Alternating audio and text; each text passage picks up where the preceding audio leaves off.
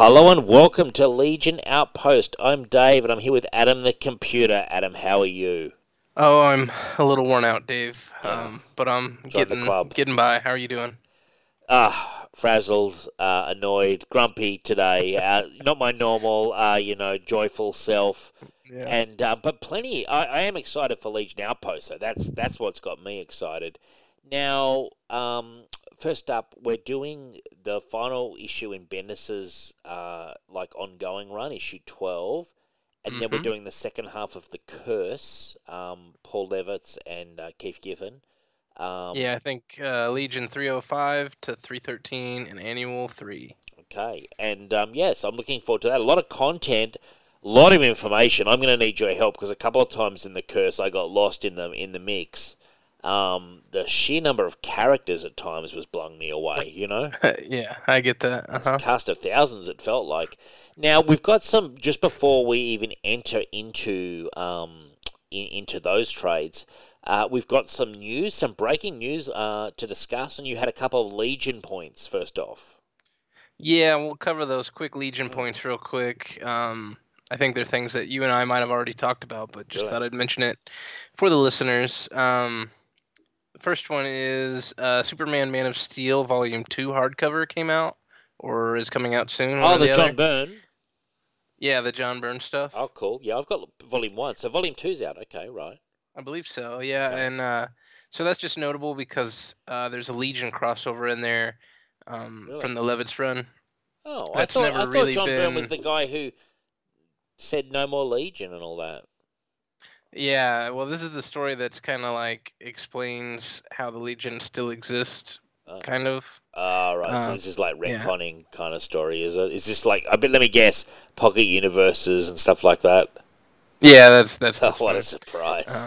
Well, yeah, but it has the death of Superboy, so it's a pretty big story. Shit, really? But yeah, so that hasn't been collected in any Legion volumes yet. Oh, It's probably been collected with this Man of Steel stuff a few times, but just thought that was worth mentioning. so who wrote the Uh, death of Superboy? Was it Byrne or was it Levitz? I believe Levitz. I think Levitz did the I'd Legion like issues and to. Byrne did the Superman issues. I'd like to do that on the show at some point. Just to. Yeah, for sure. Why not? I mean, you know how much I love Superboy. Was Crypto with him when he died?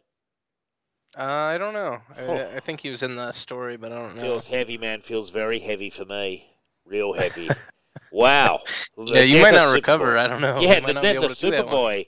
That's a tough one, isn't it? I wonder why DC were like, oh, you know what we've got to do? Kill Superboy. It's like, fuck you, DC. Yeah, well, that's the thing is like, It's like, he must die. when they put things out of continuity, though, for a while, at least post Crisis, like, not only did they want it out of continuity, they're like, well, we don't want that to have ever happened. We have to kill it. You couldn't just have, like, oh, he's from a pocket dimension and you can continue to have the adventures of Superboy. But they're just like, no, This it's done. relates to something I read on Facebook. Like, that's so stupid because I think where they've got now, although I hate, like, death metal and all that shit, I mean, I hate that with a passion, but Yeah. the idea of the multiverse, it firstly, it's what they originally came up with anyway, and there's nothing wrong with it. So you can say on Earth 17 this happened, Earth 18 this happened.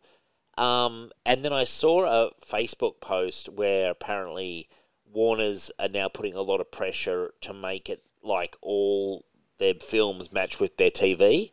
And at first I was like, Mm. how could they possibly make it all match? It's all over the fucking place.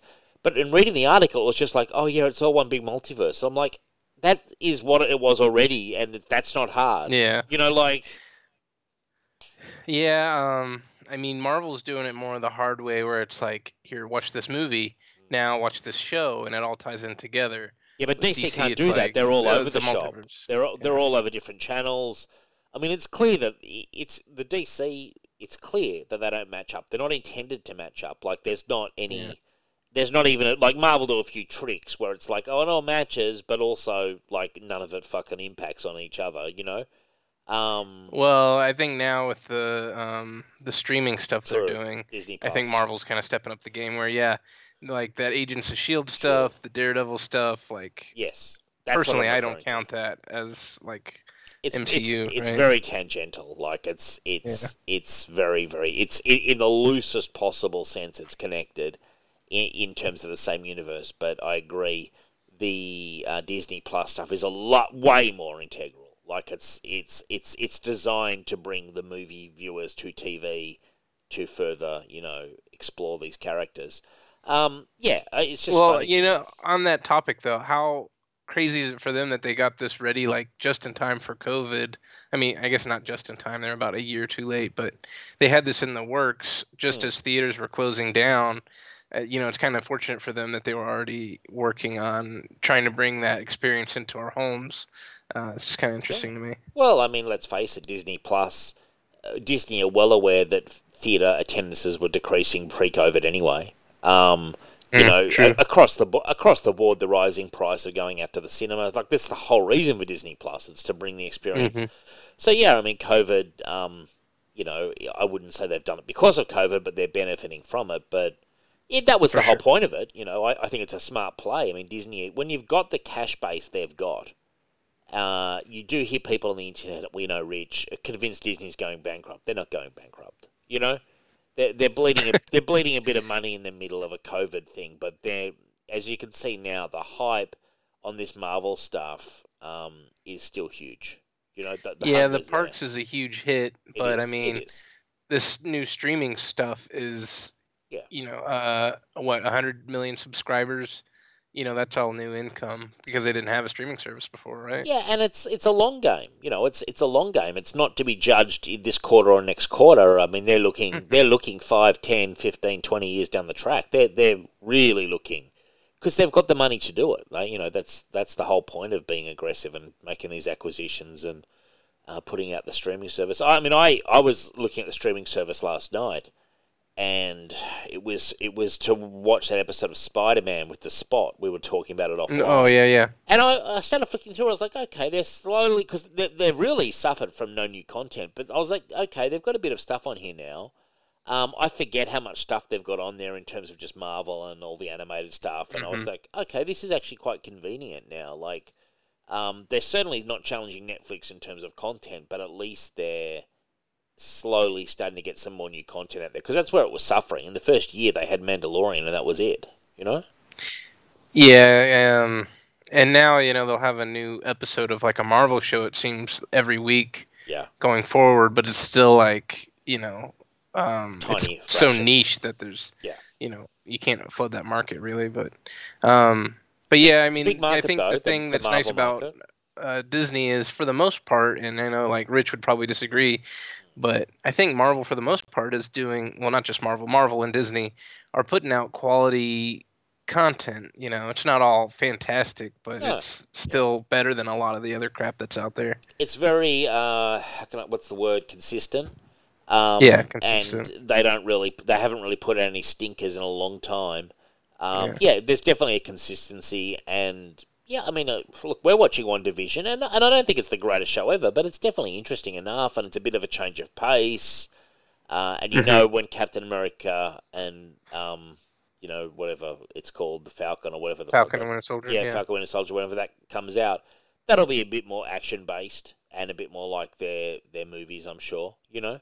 Um, Yeah.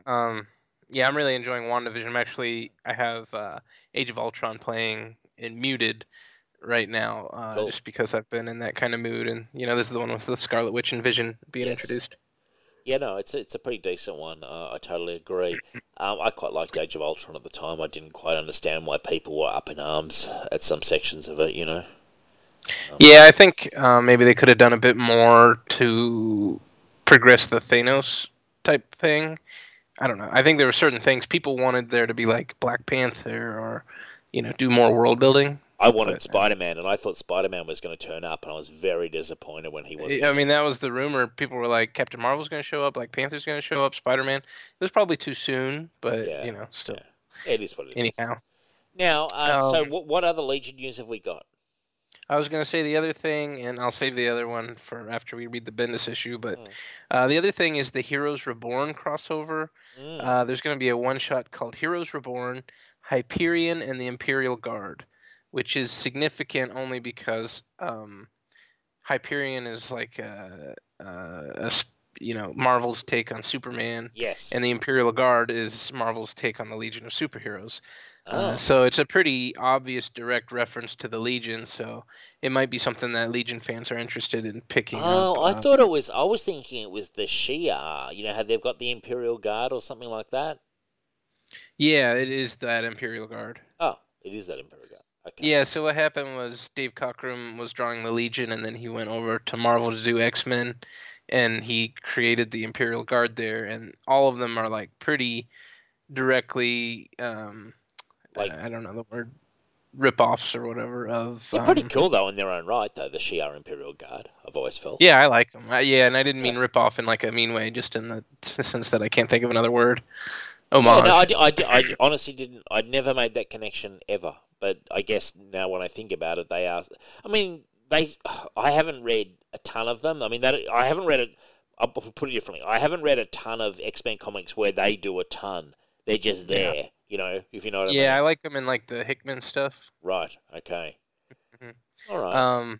But yeah, so that should be interesting to check out. I think this is supposed to be a story of young Hyperion and his adventures with the Imperial Guard. So it's like, it'll Which be was like telling a me, Legion story. as you know, I've never read Squadron Supreme, but Mhm. and I want to do it on the show over 2 weeks. But he was saying to me that they're evil. Is that right? Or evil, or like very dark or something? I was like, I didn't know that. So a lot of the times when they come around, like the first couple times, they're like mind controlled, Oh, and then after that, it's not that they're evil, but it's like they're supposed to be the Justice League in the Avengers world. So you're right. supposed to like root for the Avengers. So Oh, usually they're kind of shown as more like maybe authoritarian or something. sounds And interesting. that's why like that Grinwald story is kind of about them doing, being divided because they have the power to change the world, but by changing the world, are they doing things they shouldn't? It's kind of like Identity Crisis, I guess. I would compare Yeah, it to. I've really got Yeah. to read it. I think it sounds interesting. Yeah, I It's really just great. I love it. Okay, no, I'll definitely. You know what? I I wish I'd was got 'em. reading the sequel to it the other day. Sorry, the Grinwald written sequel. I was Really? finally getting around to reading that. Not near as good as the original, but still interesting enough. But Yeah. I'm sorry I interrupted you. I was going to say there was a. I never really knew what it was, to be honest. There Hmm. was a omnibus for many, many years on the shelf at my comic store of Squadron Supreme, and I almost bought it like multiple times. Well, Um, dude, they just re-released it. You should pick it up. It's good. yeah, if they've re-released it, I'll pick it up and yeah, I kind of want an omnibus form. I've got it digitally, but I would like to Oh, get okay, it. cool. I Yeah. would like to get an Um, omnibus form. Yeah. yeah, I don't know. In the omnibus, I guess it would be the 12 issues of that. Mm, And then there was a Captain America issue that kind of tied into it also right. by what's his name? Not Englehart, but Grimwald? who wrote that? Grinwald, yeah. Yeah. Um, and then he did a sequel to it, and then there've been other like sequels and follow-ups, like the Busiek Avengers book kind of has like a sequel to it. So Oh, anyway. really? I've read yeah, you know what? I've read a bit of it at times. Like I've read okay, I can see here. I'm looking at Squadron Supreme. Yeah, okay, hardcover. It's a pretty decent price too, so that looks pretty good. And it collects 1 to 12, Squadron Supreme, Captain America 314, and Squadron Supreme Death of Your Universe. Oh, really? That's it? Okay. I mean, Now that's all the Grinwald stuff. that's kind of what I want, though. I kind of want the Grinwald Yeah. stuff. Now, am I right in saying they're from another universe? Is that right? Yeah. Uh-huh. Okay, so that's why they're not. I know they're around every now and then, but that's why they're not around normally. You know, you don't normally see them fucking in the Marvel universe. You know? Well, there's so many different versions of them that I think maybe some of them. No, maybe not. Yeah, I think you're right. Right.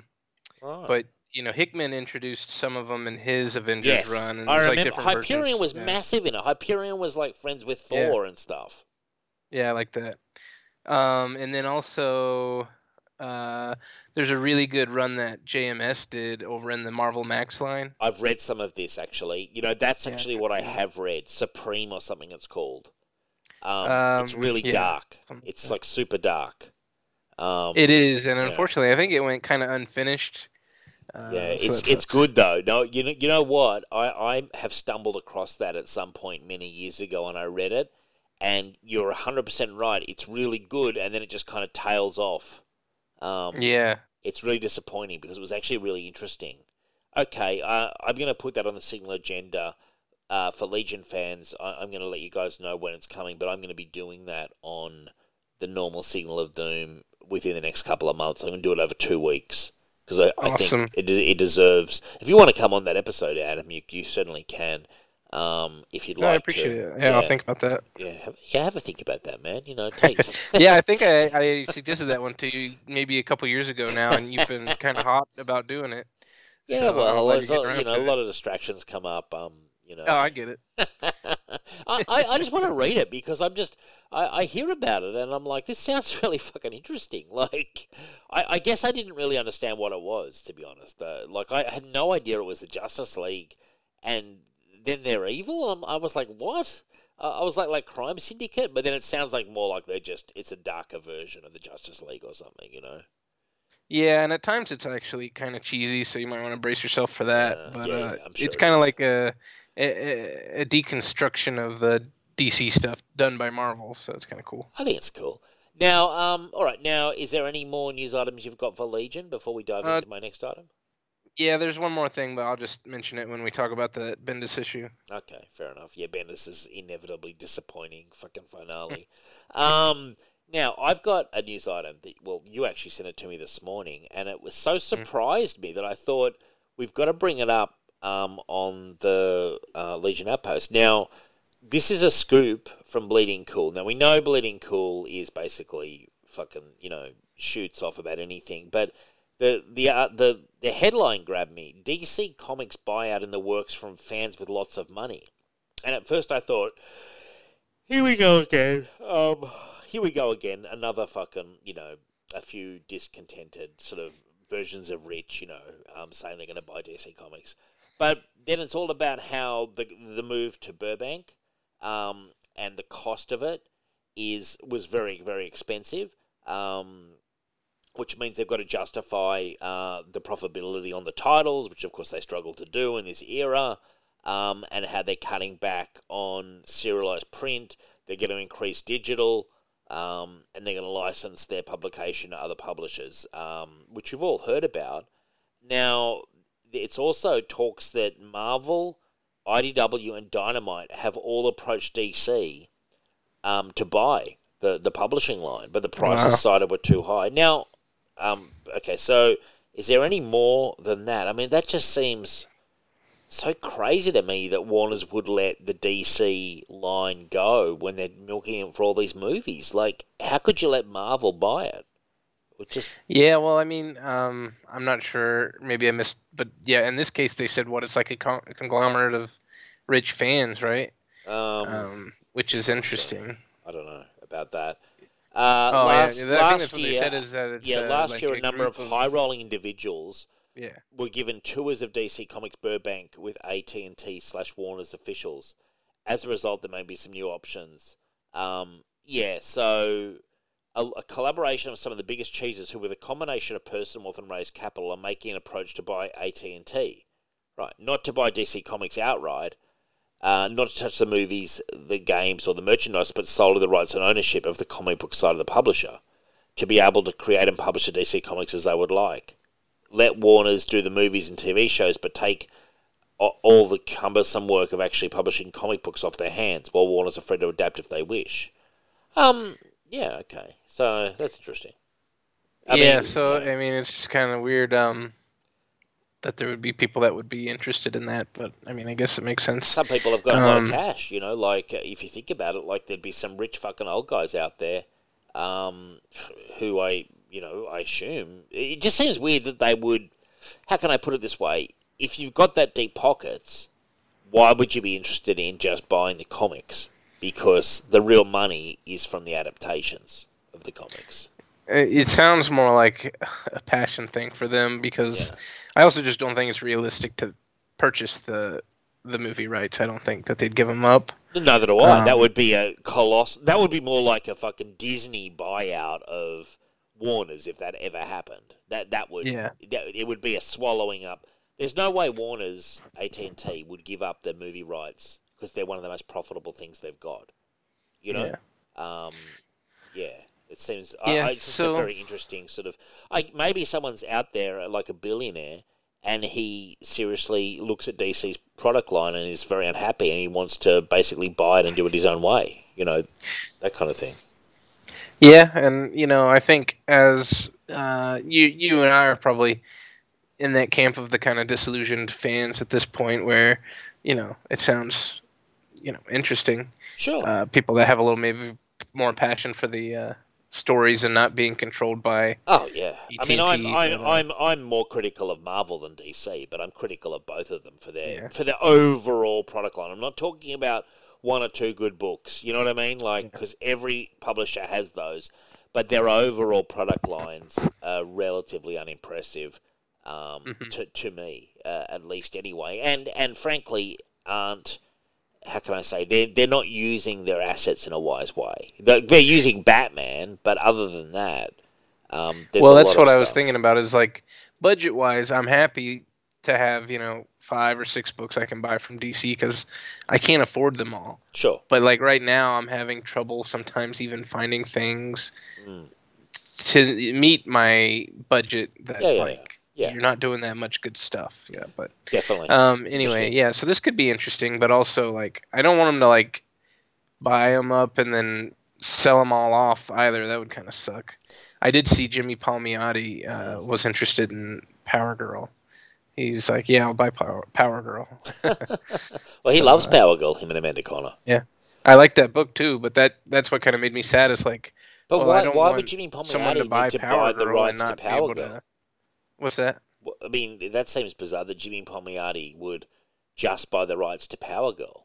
Like, That's what I mean. Like, Yeah. wouldn't it kind of suck if, like, okay, Superman's here, Batman, you're going to be in Marvel Universe now. Suck big time. Maybe, hey, Green Lantern, you're going to go join the Valiant Universe now. That would really suck. If That things would- like that happen, yeah. that would suck. That would really suck. Like that would excuse me, that would just kill me. You know, like I would just be like, I'm no, thank you, basically. And unfortunately, that is the kind of thing that could also fall apart. This is if it was a coalition of like, let's say it was a coalition of like 5 or 6 really wealthy individuals. That's also, that could easily fall apart. You know what I mean? Like, Yeah, exactly. And I mean, just because, these guys like comics doesn't mean they like the same kind of comics that I like or that you like. So, it's interesting though because if you think about it at the moment, DC has always been a collection of fiefdoms, like the Superman office, the Batman office, the whatever office. Like they're split into offices, and it remains that way. And the Batman office would exert a lot more power than any other office for sure. But everyone has their own offices, and sort of they've always had to do a bit of horse trading to get characters playing with each other outside of like a Justice League book in each other's books. So yeah, it has potential, but where I think the potential is limited. I mean, what if IDW starts? If IDW starts doing the entire Green Lantern line, would you care? Would you still buy Green Lantern, or check out Green Lantern? Would it make you more or less likely to read Green Lantern? I mean, ultimately, if it's like a good story, I would still be interested. But yeah, I'd be disappointed that they're not like in the DC universe anymore. Well, I think that would be the question, though. Could they be? Could you have a Green Lantern book, and could you still have guest appearances from other characters, but they just wouldn't be on the title of the book? That's the kind of thing. I mean, DC have almost been down this road before. In the 70s, this almost happened. They almost, with the implosion, they almost stopped publishing periodicals then. And I'm sure there's been other crisis points. We're certainly at one now. I mean, it all points to me that a great change is going to come, that we've been talking about the entire length of Signal. That moment is almost upon us, Yeah. So yeah, it's interesting. It's kind of, just a little unsure, but Jim Lee's invisible. Maybe it'll be for the best. Jim Lee's invisible, isn't he? Yeah, it seems like it anymore. Jim Lee, a fucking ghost at the head of the machine. I don't think he even is the head anymore. I think he's just, he's almost just been so sidelined and silent since Dan DiDio left. Yeah, he's basically just like the face anymore, it seems like. But Yeah, it's disheartening, man. Something that you were excited about, just kind of just falling apart. Withering on the vine, basically. Yeah. Yeah, no, it's dark times. But I mean, some stuff will come out. Like there'll be there'll be good books that'll come out. I mean, frankly, they're a victim of their own mediocrity and also of Hmm. changing audience tastes. So it's both things. They've not been strong. They've catered. They've desperately tried to cater the last few years to a very small vocal fan base. They've lost a lot of readers, and then tastes have shifted. Like more people buy trades and buy digital. Their model is changing, Hmm. they've been slow to adapt. They've kind of stuck their head in the sand. They haven't provided good content, and now they're trying, but or their price point's so high as well. That's the other thing that hurts them. Yeah, Um, for sure. the price point on the individual floppies, I would never buy them. Like they're a gigantic rip-off. I'm sorry, but they are, and that's the end consequence of a declining fan base. A dwindling readership, and high cost of production. So it's about time they've started paying more attention to their digital. Um, Yeah, I buy through like a subscription service, so I get a pretty significant discount on mine. that's But I good. was looking at like my first order was in 2016, and a lot of those books were like $1.80 because Wow, of the discount. But wow, now, they're like $3 because of the yeah, discount because the price has gone up so much. and that's only in a few years. Is that through DCBS? Yeah, so they were doing, or DC was doing $3 books back at the launch of Rebirth, and then, now $3 book is pretty much unheard of, except for maybe somewhere at Image or something. Yeah, I don't know. It's going to be interesting. I think we are watching the slow, inevitable collapse of the model, Yeah. and that's just the way it's going to be. I fear for the stores as well. I've got a lot of content. You and I have got a lot of content. There's a lot of gold that's been in the hills for a long time. So we can survive a bit of a drought, but I fear for the stores. If DC fall over and stop publishing stuff, um, maybe I'll just keep publishing Batman, or Superman or something. But Hmm. that's going to have a significant impact on stores. You know? Yeah, maybe they'll be like the next Blockbuster, right? Yeah, yeah, Which sucks because Blockbuster was like a giant, business, whereas these comic book shops are mostly like private owned. So Well, the thing is, if you think about Blockbuster, what killed Blockbuster? Streaming. Yeah. That yeah, was the didn't adapt to it. they didn't adapt to it, and before that, DVD is being available in stores, at a reasonable price was also killing them. Before that as well, Hmm. if you think about it, like you could rent a DVD, just like you could rent a video back in the day. But really, if you broke it down, a lot of people were like, "Well, I'd rather just buy it," you know. Yeah, So same. that I weakened would. them, and then streaming killed them, and it happened quickly. It killed music stores and stuff. The Before slight streaming even was the Redbox thing. I don't know if yes, you guys. Yeah, yeah, no, where you that's basically where you order it, isn't it? And they send it to you. Is that right? the Redbox is like like drive through Yes. rental store, right? Yeah, Yeah. yeah, yeah. You pick it up and then you just drop it back in. Yeah. Yeah. Now, what I was going to say is the small like last advantage, not so much of the stores but of the product, is that people like with their big hardcovers and see. I think the big hardcovers and the big soft covers is still something people actually want. Hmm. I think they want them a lot more than they want the floppy singles. You know? Yeah, seems like you could just cut out the floppies, Yes. do it digital, then release a hardcover That's what I've been or saying for a long trade. time. Or, Yeah. or, or a reasonable sized soft cover. Not the tiny thin ones. I'm talking like a reasonable sized hardcover, soft cover. Like I'm looking at Jeff Johns' JSA, or an Epic collection. I think that's where they're still going to have a future. Now that might not be in comic book stores. That could just be in normal book chains. But there's still a demand for that as collectors. Like I have a huge digital collection, but when it comes to buying stuff I like, I wait and get those hardcovers or big soft covers. And they're great for the shelf. Now, that is one thing that I don't think will probably go away for maybe another couple of generations. Um, Yeah, I think comic books will survive you and I. but Hmm. they gotta adapt, right? Yeah, definitely. Oh, they've definitely got to adapt, and it's about time. Now, let's move on to Bendis's Legion of Superheroes 12. Yeah. Yeah, and we look at this cover here, it seems like they pretty much threw everyone that didn't get to do much of anything in the comic on this cover. Yeah. Yeah, you have Matter Eater Lad, X-Ray Girl, Sunboy, Shrinking Violet, Starboy. I don't think any of those really had anything to do this entire series. Yeah. Element Lad's there. I quite like Element Lad's design, actually. Okay, cool. Yeah, a lot of people think he looks like Stoner or something. He does a bit, but that's probably fitting. I think. Yeah. Yeah. I don't. He does, but I don't think that's out of place. Now, did you want to do the news about Bendis before we do this thing, or should we do the issue first? Yeah, let's just do the issue first, Okay, I reckon. fine. So, I quite like the tagline. Will Superboy's past destroy the future? And I was like, okay. And overall, I felt this was a better issue than he's been doing normally because stuff happened.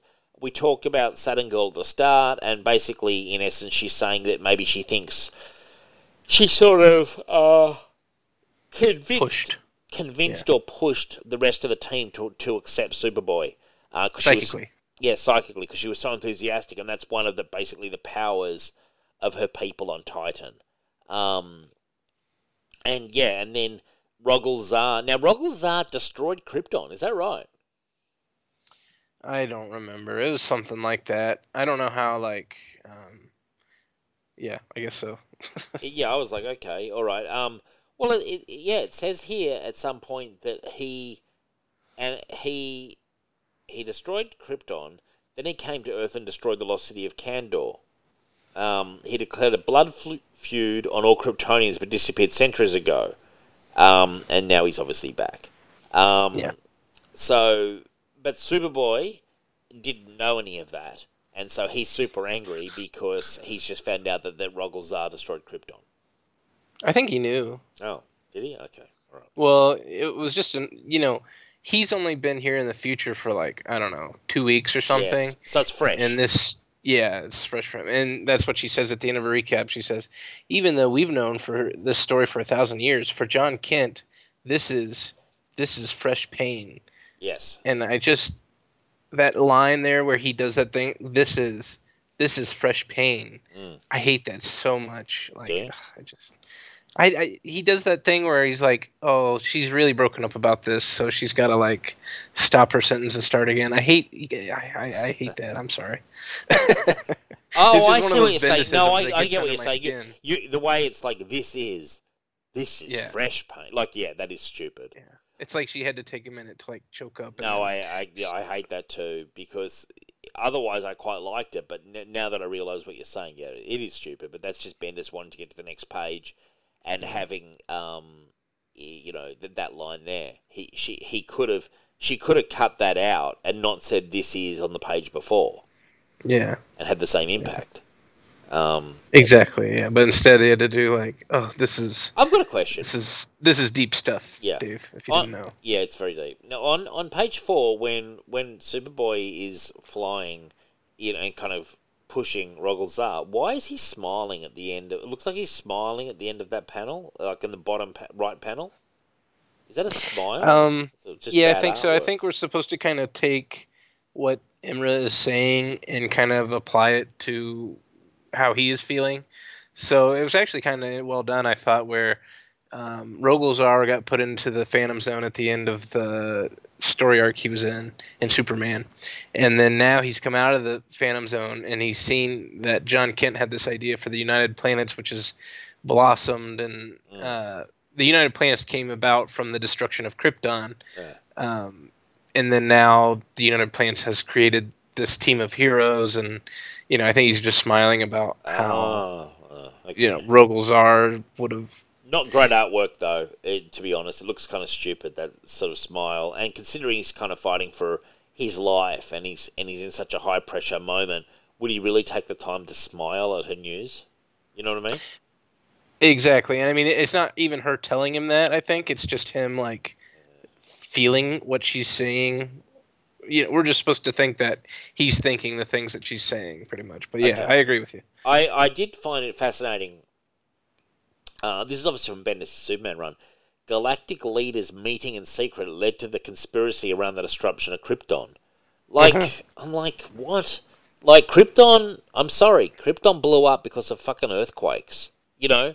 And what, Bendis has to come in now and tell us all that there was a big conspiracy to kill the planet? I mean, it's an interesting idea, but why do you have to mess with it? Like, everyone knows that Jor-El was going to the council, telling them the problems in the Earth's core and all that kind of stuff. You know what I mean? In Krypton's core. Yeah, and I mean, I will say there's probably been a bunch of different reasons for Sure. Krypton exploding based on the continuity, but I do kind of agree that like this isn't really a story I needed, and if it was a story I needed, you could have come up with a better character than Rogolzar to facilitate it. Bullshit, like fucking sort of stand-in, like Doomsday character almost, you know? Yeah, I don't care for him. Thanks, Bendis. But yeah, so they're fighting, and then they crash down and like smash the Earth. Or I guess they're not on Earth, but they smash the planet, and all the Legionnaires kind of get knocked. Yeah. Yeah. Which we'd already seen that all the Legionnaires were pretty messed up at the end of the last issue, so now I guess they're extra like smashed. Extra smashy. And there's a whole bunch of them. And in fairness, I will say this to Bendis. I've got to, I'm quite critical of Bendis' run here, but given that obviously he was told he had to wrap it up for issue 12, I actually think he did a decent job with having everyone on the planet and fighting Rogolzar and then fighting Mordru. And I actually honestly think he did a decent job. This shows me Bendis can still write an ending. I just wish he would do it like more often. Yeah, I guess I agree with you for the most part. Like there was some good fighting and stuff, and I mean he had to do it. I'm not saying it was fucking Watchmen, but it's like Bendis just never these days seems to really finish anything. It's all just fucking B-C plot. At least in this scenario, given a deadline, given this book is in this incarnation is finishing on 12, it felt like he did push it forward, is what I personally think. Well, that was going to be my other news item, I guess, is that Bendis did like an Instagram post or whatever this week, and he said that there will be more Legion. It's just maybe not going to be at like a regular schedule. Oh, great. So, I don't know. Oh, well, so maybe it's like we have to wait a few more extra months, and then it'll come back month to month, or maybe it means like, here's a miniseries, here's a miniseries. That sucks. You know? Yeah, I don't know. That we'll really see, sucks. But when you're saying how he's wrapping it up, I don't think he is, and that actually annoys me more because it's like, okay. I don't know. Well, when I say I just felt that like I got the impression that reading this, okay, jumping ahead a bit, the stuff about the Great Darkness, I reckon he clearly had plans to do a Great Darkness saga, you know? Mm-hmm. And then in this issue, it's like, oh, maybe this was the Great Darkness, and I was like, oh, please, like it seems so rushed. And then at the end, he's like, oh no, this really wasn't the Great Darkness, and it was a lot of wishy-washy stuff. But I think he did push forward a lot of ideas to try to wrap them up on this issue as best he could. That's my impression. I mean, otherwise, I think Bendis would have just given us a much more normal Bendis issue where barely anything happened. Whereas this issue has a confrontation with Rogolzar, it has a confrontation with Mordru, it has the reveal about the Lantern, it has stuff, there's a little bit of meat on the bones for once with Bendis. Well, yeah, but that's the thing is like maybe give us maybe just plan to give us a little bit of closure, like every 6 or 12 issues instead of thinking you're writing this beautiful masterpiece Hickman type thing. Yeah. Where it's like I read like 60 issues of Superman, and it was all just like B plot, and then it ended. Oh yeah, no, I'm not praising Bendis overly here. I mean, really, Bendis should get back in the habit of giving you a conclusion every 3 to 4 issues and pushing it forward. See, that's what he should do if he wants to get his writing kind of muscles back.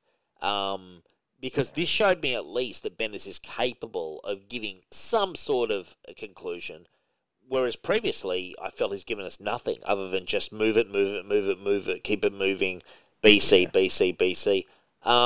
Yeah, I'm not being overly praising him. I'm just saying. No, I understand. Yeah. I- Well, my thing is, it's just like Bendis, keep track of your subplots, keep track of these little hints and things that you drop, and give us closure on like at least some of them. But I don't really feel like he did. Like if you went back, like I agree with you that I think he did a decent job on this issue, but I also think that there was a lot of things from the past 11 issues that maybe we would get a tease of this or that, and then it's just like no payoff. Yeah. No, fair enough, man. Fair enough, dude. All right. Well, there is the fight. Rogolzar is just a totally characterless character. Can I just say that he literally is a talking doomsday kind of thing. Well, so's Mordru here, right? Yeah, Mordru. We love Mordru, but I mean, I enjoyed seeing him, but it's certainly not the best Mordru I've ever seen. Got to say, once again, the artwork does so much of the heavy lifting in this book. Like I'm looking at the page here where Mordru turns up. It's just beautiful. Yeah, it is really well done with the giant dragon. The giant dragon that looks awesome. Yeah, there was kind of a revelation here that Rogolzar was kind of awakened by Mordru, and Mordru had the Horaz working for them the whole time, which the Horaz were the people that we saw at the beginning of the series. Right. And then also there was Ultra Boys people that were fighting too. I don't know how they tie into Mordru's plan or not, but anyway. Yeah, interesting. So we get a lot of banter though, right, between like the different Legionnaires. Yeah, we do get a lot of banter. How about when on page 10, Mordru's just going down with a massive spike, looking to sort of spike someone. It's pretty funny actually. Like he's just like going to try to impale somebody with like what looks like a stick. Is that a stick? It's on page 10. But beneath it, there's a really bad Saturn Girl thing where she's like, "It's a new age of heroes."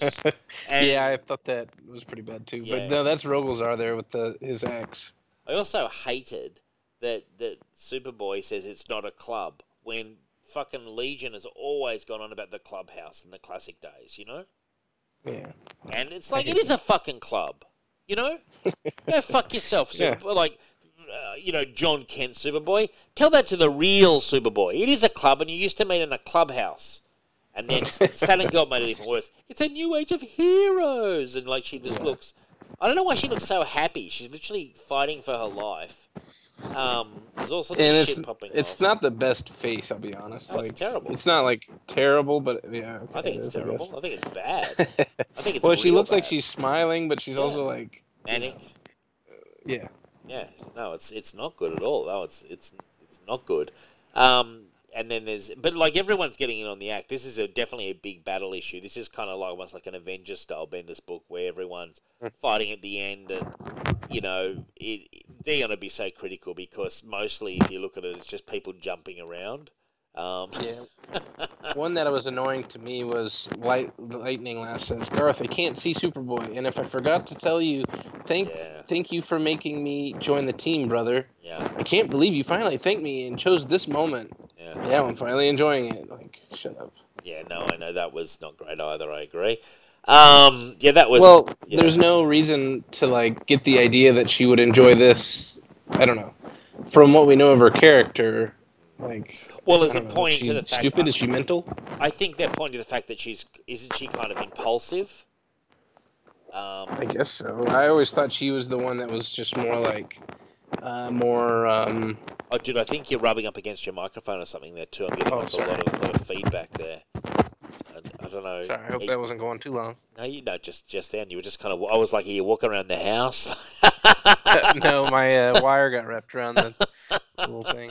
But no, I always got the feeling she was more like into like civil rights type thing. Yeah, me too. But now it's like, oh, I just like fighting. No, but I think that Bendis is just so devoid of like anything real to say. Yeah. So it's just like she had a bit of a spark about it, and so now she's just like the chick who just loves to fight. It's like, thanks, Bendis. With this Bouncing Boy panel, he goes in and saves Invisible Kid. Yep. And Invisible Kid says, "Invisible Gentleman." Oh, never mind. Yep. But in the last issue, he identified himself as Invisible Kid. Yeah. And then in like the issue before that, he said he's Invisible Gentleman. Yeah. It's like, well, which is it? Okay. Well, um, I also don't care. yeah, I that's fair. really. But it's just like, I don't know. Is this a joke or like, It's Bendis trying to you be know? funny. It's Bendis like Bendis thinks that he's fucking hilarious. Like for It some is, reason. but like, be consistent with it. You can't have him correcting people and then he introduces himself as Invisible Kid in like a different issue. Yeah. I don't know. It's just laziness. It's like it's like Bendis can't even keep track of his own stupid quips now. Like he's just lost in the joke that far that he's just like, wow, it's not a complicated fucking joke, Bendis. Above that is that Karate Kid, like the modern version, saying Karate Bomb. I assume Yeah. that's Karate Kid, but like, yeah, I don't know. I'm not a fan of that look of that Karate Kid. Can I be honest? Compared to the normal Karate Kid. I'm not as much either. I don't remember him doing. I quite like Karate Kid, and just him saying Karate Bomb like that is just like, wow. Please, Yeah, Paul Bendis Levitz, had this if Paul thing he Levitz wanted was to dead, do he'd be with turning over in MREs. his grave. Somewhere in Hollywood, Paul Levitz is just shaking his head. Like he's just like, seriously, like this is what Bendis brought us, Karate Bomb. Poor Paul. I did like down here we have Dream Girl and White Witch and Saturn Girl. Yeah, I like that. She says we practice this in the Computo simulator. The White Witch, Dream Girl, and I are able to combine our powers in a way that can end in any multiplayer battle. So, I kind of get the idea that Dream Girl would be predicting, and then Saturn Girl would be picking up Dream Girl's predictions and transmitting them to White Witch, so that White Witch can summon the proper spells, which I thought was kind of neat. Oh, yeah, it's one of my favourite bits actually. Of the whole issue. Three of my favourite characters together too. Yeah, then we've got Rogglezar actually landing a decent blow on Superboy, which I thought was a decent panel actually. Yeah, that's pretty cool. Pretty nice. So there's some nice artwork. And then you look at Rogglezar, and I was like looking at him, and I'm like, he's like 1,000 years ago. I did not come unprepared. Looking at him, I was like, what is going on with Rogglezar?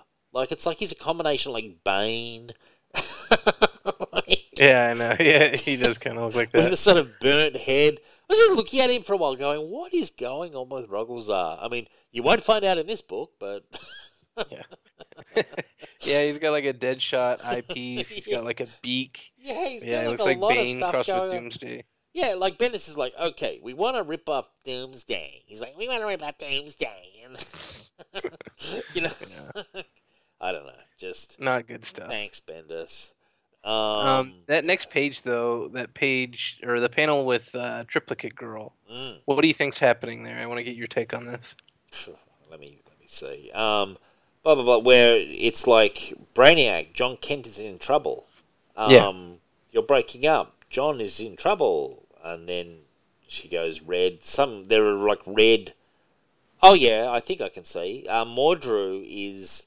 Yeah, I can see what Mordru. No, I actually meant in the panel above that with Triplicate Girl. There's a lot of people that are kind of confused about what Triplicate Girl's doing. Yeah, well, I'm looking at it.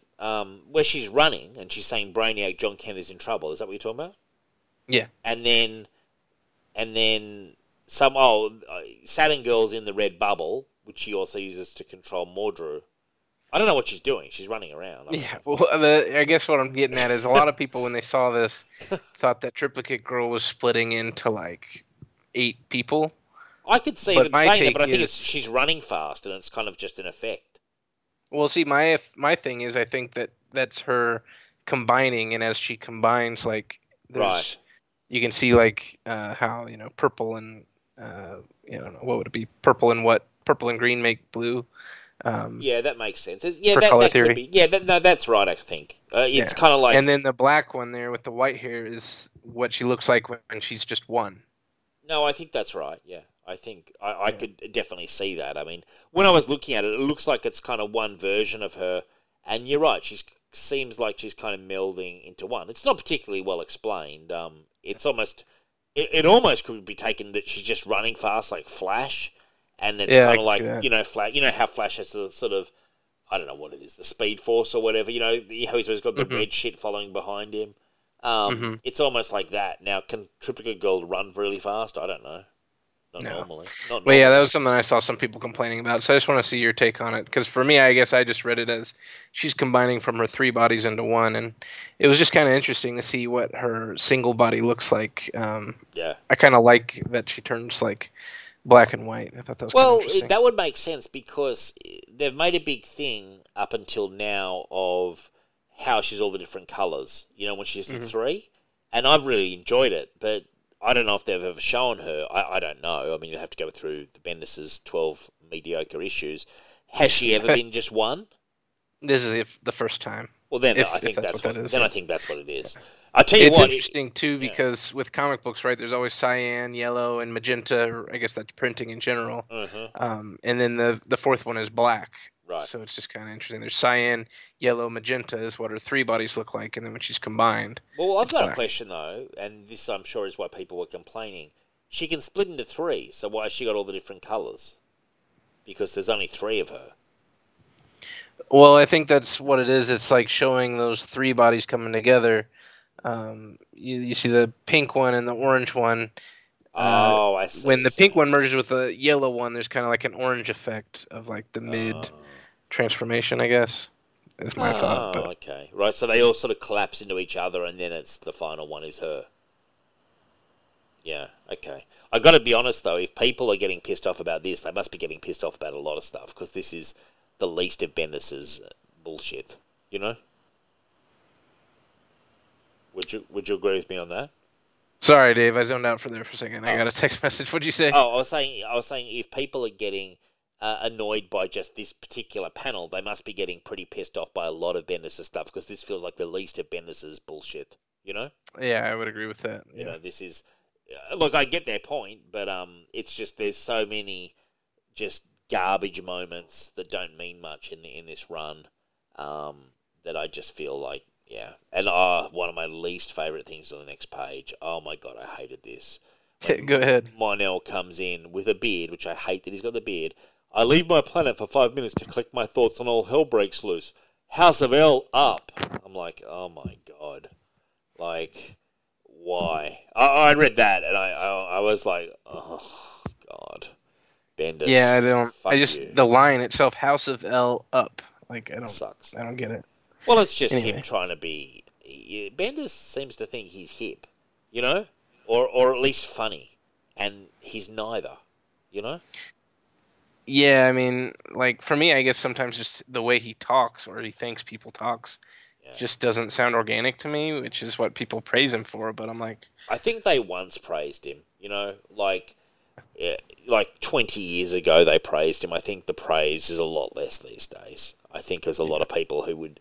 I think there's probably more people that would criticize Bendis's dialogue now than he was praised for it, and for a while it worked, but he's been doing this for a long, long time now, and he hasn't gotten any better. And I no longer think that his what do you call it? His dialogue is even worth noting as particularly good. I'd almost call it a weakness, you know. yeah, I agree. pretty And going back average. and reading that stuff now too, it's kind of like people liked this. It's Like, not as I'm good not as crapping on you guys or anything, yeah. but like Ultimate Spider-Man, I go back and reread sometimes, and I'm like, people like this. Well, I loved it. You got to be honest. You got to look at what was coming out around it, and Spider-Man had been, for better or worse, in a bit of a hole. You know. Yeah. And there was all sorts of.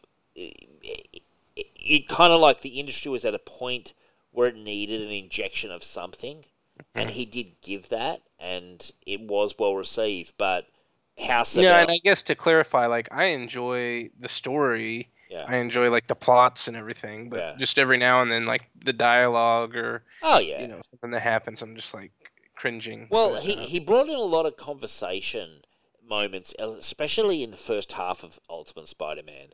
There was Yeah. there was dialogue moments. You had a feeling like the characters were kind of emoting, and there was definitely dialogue that felt like people would actually talk, and it kind of fleshed out characters in a way, which is where I think a lot of people loved it. But it didn't take long before Bendis got into what he's doing now. You know, yeah. the signs are always there with Bendis. You know. I read him for a long time, and I stopped reading because I was like, man, this is getting unreadable. You know. Yeah. I think that's about where I am too. I'll keep following the Legion, but I'm gonna check out his Justice League. But I guess we'll see. I'll check it out of interest, but I'm certainly going to. My expectations are not huge. I also wonder how much bullshit he can pull though with Justice League. Like, Justice League has very defined characters, so which makes me I think it's going to be a lot more challenging for Bendis because the characters are so much more well defined than a lot of the Legion people who haven't they haven't had the same amount of mainstream play in like the last decade. Whereas Batman, Superman, Wonder Woman. Yeah, but look at what Snyder got away with the Justice League, and True. how pitiful that was at times. Pitiful, just a lot of the time I would say. Yeah, good point. But anyway, so and then you see that. Why does he do this? You see that? That is Mon-El with the massive caps, like the sort of trademark, thing. I hate it. That is your father. I'm like, I actually hate that sort of style where they break the dialogue box up and make it all flashy. Oh, really? Yeah. I can see that. I don't hate it, but I get what you're saying. It's kind of cheesy. It's super cheesy. But then it was kind of cool seeing Superboy and Mon-El team up to smash Rogozar in the face. Yes, it was. I agree. And then Dr. Fate comes back, which is good to know he's not dead. Yes. It looked good actually too. I like that artwork there on that panel. That's cool design. Yeah. I thought this was kind of really stupid. Zod says, "What nightmares have thrived in?" Or he's talking about the Phantom Zone, and he doesn't want to know how it would be now, but he's going to return Rogozar to the Phantom Zone, and he says, "But you should have thought about that before you attacked my grandbabies, you monster." Yeah. Is that actually Zod? Grandbabies. Is that actually General Zod? I think so. It's either him or his son. If that's General I think it's Zod, supposed to be Zod. If that's General Zod, give me the gun. I'm going to pull the trigger on myself right now because that's not fucking Zod. You know? Well, it goes to something that you and Rich were talking about, kind of, where you were talking about that Orc comic or maybe it was Red Sonja, and you said, "What's going on with this guy?" That's something that bugs me too, and you can tell Rich that. I agree with him. Where they'll have a comic set in Civil War and "Hey guys, what's going on?" or something. But it bugs me here too because Zod doesn't talk like my grandbabies. No. Oh fuck no. It's supposed to be General Zod. Urban. General fucking Zod, the bad guy. We're talking about here, aren't we? Yeah. Yeah, he doesn't talk like that. Sorry, that's General Zod. I don't even understand. That's the most alternate, pathetic version of General Zod ever. General Zod doesn't say my grandbabies and doesn't also generally fight on the side of good. You know? I mean, I'll forgive that because it was 1,000 years ago. But or this is 1,000 years in the future. I won't forgive it. Frankly. Yeah. Okay. That's fine. I have no. No skin off my back. So, but it just annoys me that he's making General Zod talk like he's a grandma. I hate it so much. I can barely express how much I hate if that's General Zod. If it's one of Zod's shitty descendants, then okay. But then he's like, "Krypton, what say you?" And they're like, "Guilty, guilty, guilty." Then I did like this panel where they put him in the Phantom Zone. And you see kind of like tentacle monster going in. Yeah, it's kind of cool. And we get a shot of the Legion kind of looking into it from the outside, which I thought was neat. What did you think of my idea? I did it on Signal of Doom recently to Rich. I was like, what if the whole Marvel... Hate it. Stupid. What's so bad about it? I don't even know. The Cthulhu monster at the heart of creation, and that's what they end up fighting. Right. Yeah, you said that for what, the Justice League comic or movie or something? No, or the Avengers movies? For the Marvel movies, like the next villain kind of down the track. If it all comes down to it, when they've disposed of all the bad guys, they get a glimpse of what lies at the dark center of the whole universe, and it's like this huge Cthulhu monster kind of thing. That'd be cool. I kind of like that. I like weird... like Lovecraftian horror Yeah, type stuff. So I yeah, would really get a kick out of that. yeah. I mean, Rich was like, just throwing so much shade on it. Like I was like, I think it sounds like an awesome idea. Yeah. Anyway, so it's just my Yeah, I idea. mean, I guess you could do that kind of thing with like Galactus, but I mean, it's hard to get too crazy because he's ultimately people want him to look like a human. We can't do another cloud creature for Galactus, right? No, we definitely can't do that. That would suck, basically. Yeah. Yeah, so So, I wonder if there's a Marvel character, movie-worthy character that they could do that with. well, Brubaker did play with sort of Cthulhu creatures in Secret Avengers. Um, Oh, did he? Yeah, Did you yeah, read yeah. that? It was. I mean, what I'm saying is they're just the Cthulhu creatures, just at the base of it. They don't have to be another character. It could be Oh, like, you want like actual Lovecraftian Cthulhu stuff then? yeah, yeah. I like say Galactus, and then behind him, that's what's behind him. Like that's just what's at the heart of everything. And see, like Hmm. Captain America look at that and just go, "There's no way we can beat that." And then the portal shuts off, something like that. I wanted them to get a glimpse into, sort of the evil and the darkness Oh, so lying you're just behind it saying all. like a glimpse, and then we wouldn't actually have like a whole movie of Oh, them maybe like not. fighting that. It would just Yeah, be like this just is what's waiting for us. a I kind of like that. yeah, Yeah, I mean, massive glimpse of they'll it. never Yeah, do it, but I'd love it if they did it. I mean, it's public domain. You can do it.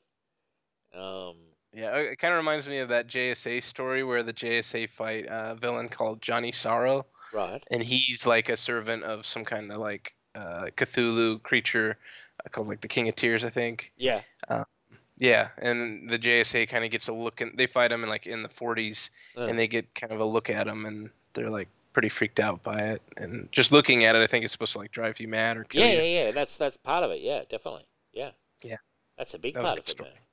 Yeah. Yeah, yeah, that'd be cool. Yeah. I'd like it. Well, thank you. I'm glad someone's enjoyed my idea. Like, I mean, Jesus, like I put it out My there to rating Rich. in Rich's eyes probably just went down 5 points. So Yeah. Rich is like, I want something like really dramatic and big. I'm like, I just gave it to you. Like, fuck. yeah, Like, how much bigger that's does it it. get? They all go home Um, and kill themselves. yeah. And anyway, so then it's all over, and then we get. What did you think of Page 20 and Element Lad in? I don't know what's going on with Element Lad's costume. Like, I like the head. I don't know what's going on with the costume. Is he just like the stoner? Is that what you were saying? He doesn't really act that way, but that's kind of what he looks like to me. He looks like Shaggy from Scooby Doo or He whatever. does. He does. Uh, Yeah. If he sort of yeah, became more plant based. Um, yeah. yeah, he's just trippy. But yeah, there's something weird with his legs there. Like, um, but I'm not gonna nitpick the art because obviously he's a lot better than I am. But there's just something weird about the way his legs are divided, where it Yeah. almost looks like he has like a really high crotch or something. Yeah, no, you're right. Actually that's a good point. Yeah, if I look at that, I didn't notice that, but yes, it is. It is. Yeah, it is odd. I agree. When you look Yeah. at it closely, it Anyway, doesn't make a lot of sense. they're all cleaning up on New Krypton, and then we go to Earth. And this, a lot of people thinking maybe it's setting up like a Gold Lantern miniseries. Right. Yes. Yeah, he was the one that people picked up on and started selling his first appearance for like $50 Jesus. because they thought it was going to be like the next big thing. Yeah. But it is kind of interesting. He was saying that that's not the Guardians of the Galaxy that gave you that ring, or those aren't the Elders of Oa. So it's kind of interesting that um, we don't really know where he's getting his power from, but he was being lied to, and Yeah. it's kind of creepy. Yeah. No, definitely. I thought that was interesting, and yeah, it definitely is setting something up. And then the last page is just a big group shot of everyone just partying, basically. To be continued, Future State, Legion of Superheroes, which we will do next show. hmm And I gotta everyone's take kind you of back one pairing up. page real quick, just so Yeah. I can point out something stupid. Mm. Uh, Brainiac says, "I need you to keep calm and collected, and to keep this between us for now. But after thorough and exhaustive research, I am fairly certain. This is hard to say right to you. You're such an amazing hero to us all." Fuck off, Ben. Is this stupid character you created is such an amazing hero, and Yeah. next thing you know, Superman's gonna be like bowing down to him? Like, are you kidding me? Has he even done anything worthwhile? Like, and also, when does Brainiac talk that way? Brainiac normally has way more attitude. You know? Yeah, Bendis doesn't really, but I don't know. It was just annoying to me, and I think I talked about this um, in an earlier issue Yeah. where he does this thing where he's always got to be like, "Oh, you are the best character, and Yeah. everyone loves you, and Yeah. you're such an inspiration and an amazing hero." It's like, God, you're so Yeah. cheesy. It's lame as fuck, man. Like, it almost couldn't be more lame, basically. Yeah. Yeah. Thanks, Bendis. This character you created is the greatest character of all time. Appreciate that. If I had to rank the characters, you're number one. And number two is Ruggles Zar, who I also created. And three is Naomi, and fucking all my other shit characters that I've created, like that no one cares about except Bendis, you know. Exactly. But yeah, this last page is pretty cool. We get to see them all kind of like partying. There's that Supergirl character. Like I said, I think that's just a native of New Krypton that happens to look like Kara. Not great artwork on the face. If you look closely at the face, it's like, what's going on, Supergirl? She kind of looks like she might be like older, which Yeah, I guess does, again yeah. makes it seem like maybe it could be Supergirl. But I don't So know. really, there's just this tease of Supergirl, but he's never really explained it. Is that right? Well, you see the other super person on the right, but why he drew one that looked so much like Supergirl that maybe isn't Supergirl, I don't know. It might not even Bendis's like input. It could be something that Has Bendis Ryan Sook have decided people to do. throwing questions at him like this, like in his stupid, like how Bendis? Surely there's people on Twitter going, "Is that Supergirl? Like, what Supergirl is this?" and stuff like that. Yeah, I've asked Bendis on questions. I mean, I didn't ask him about this, but I've asked him questions in the past, and yeah, he just ignores them. So, Fuck you, Bendis. like, I asked him whenever the Invisible Kid thing happened, and then they corrected it for the trade. Right. And I was like, hey, so I guess this wasn't Lyle. And I only asked him this because this guy on the internet kept like crying at me saying that, no, that doesn't mean that there's not two invisible kids. There could still be two. And I'm like, I'm pretty sure the fact that they corrected history, that it's not the case. So this guy was just like, "No, Bendis can't be wrong. I know. Bendis has never been wrong." This guy's always coming at me, and I'm like, Really? whatever, man. Yeah, like fuck off, pal. Like, you know. Yeah.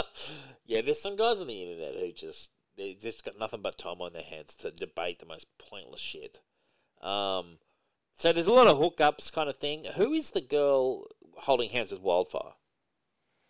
Just another one of those super people. Oh, they're just I guess if randoms, I had are to they? speculate, you could say it was Natasha Irons, who's Steele's daughter. Okay, You know, and is She's that kind of got the Steele's daughter is in the Legion? Well, no, I mean, I would.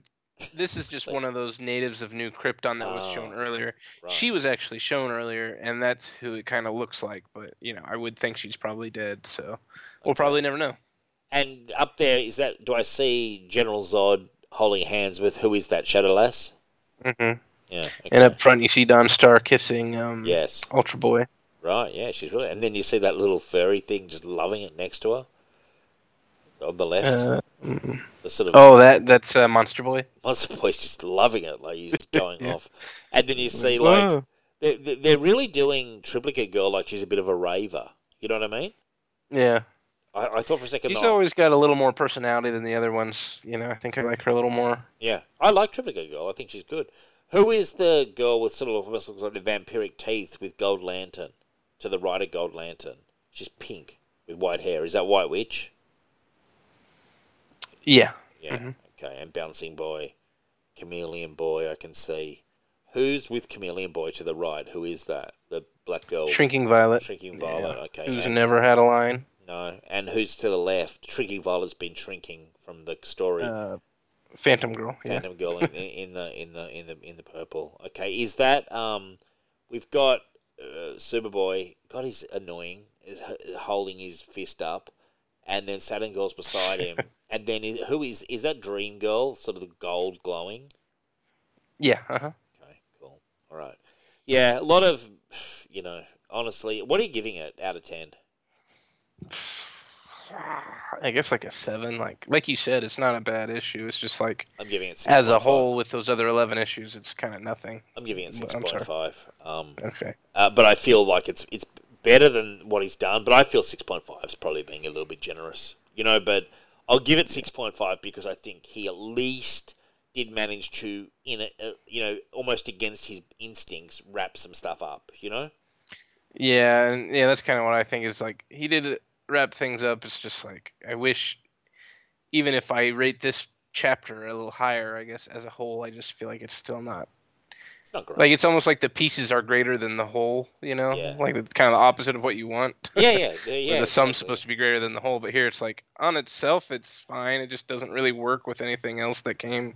Put it this that was way, supposed to go with if it. it was a trade on my shelf, it's not something I'd ever want to reread. Because I don't think I'll be rereading this. I feel like it just has gone close to nowhere. It's just it's bounced around, but really not fantastic. All right, shall we move to? And so Future State is a two-parter, is that right? Yeah, I guess we should say, and that's going to be quite drastically different. The first issue's already out. Second one comes out a week from tomorrow. Okay. And so the second issue, and it's a two-parter, right? Yeah, it's a two-parter. Okay.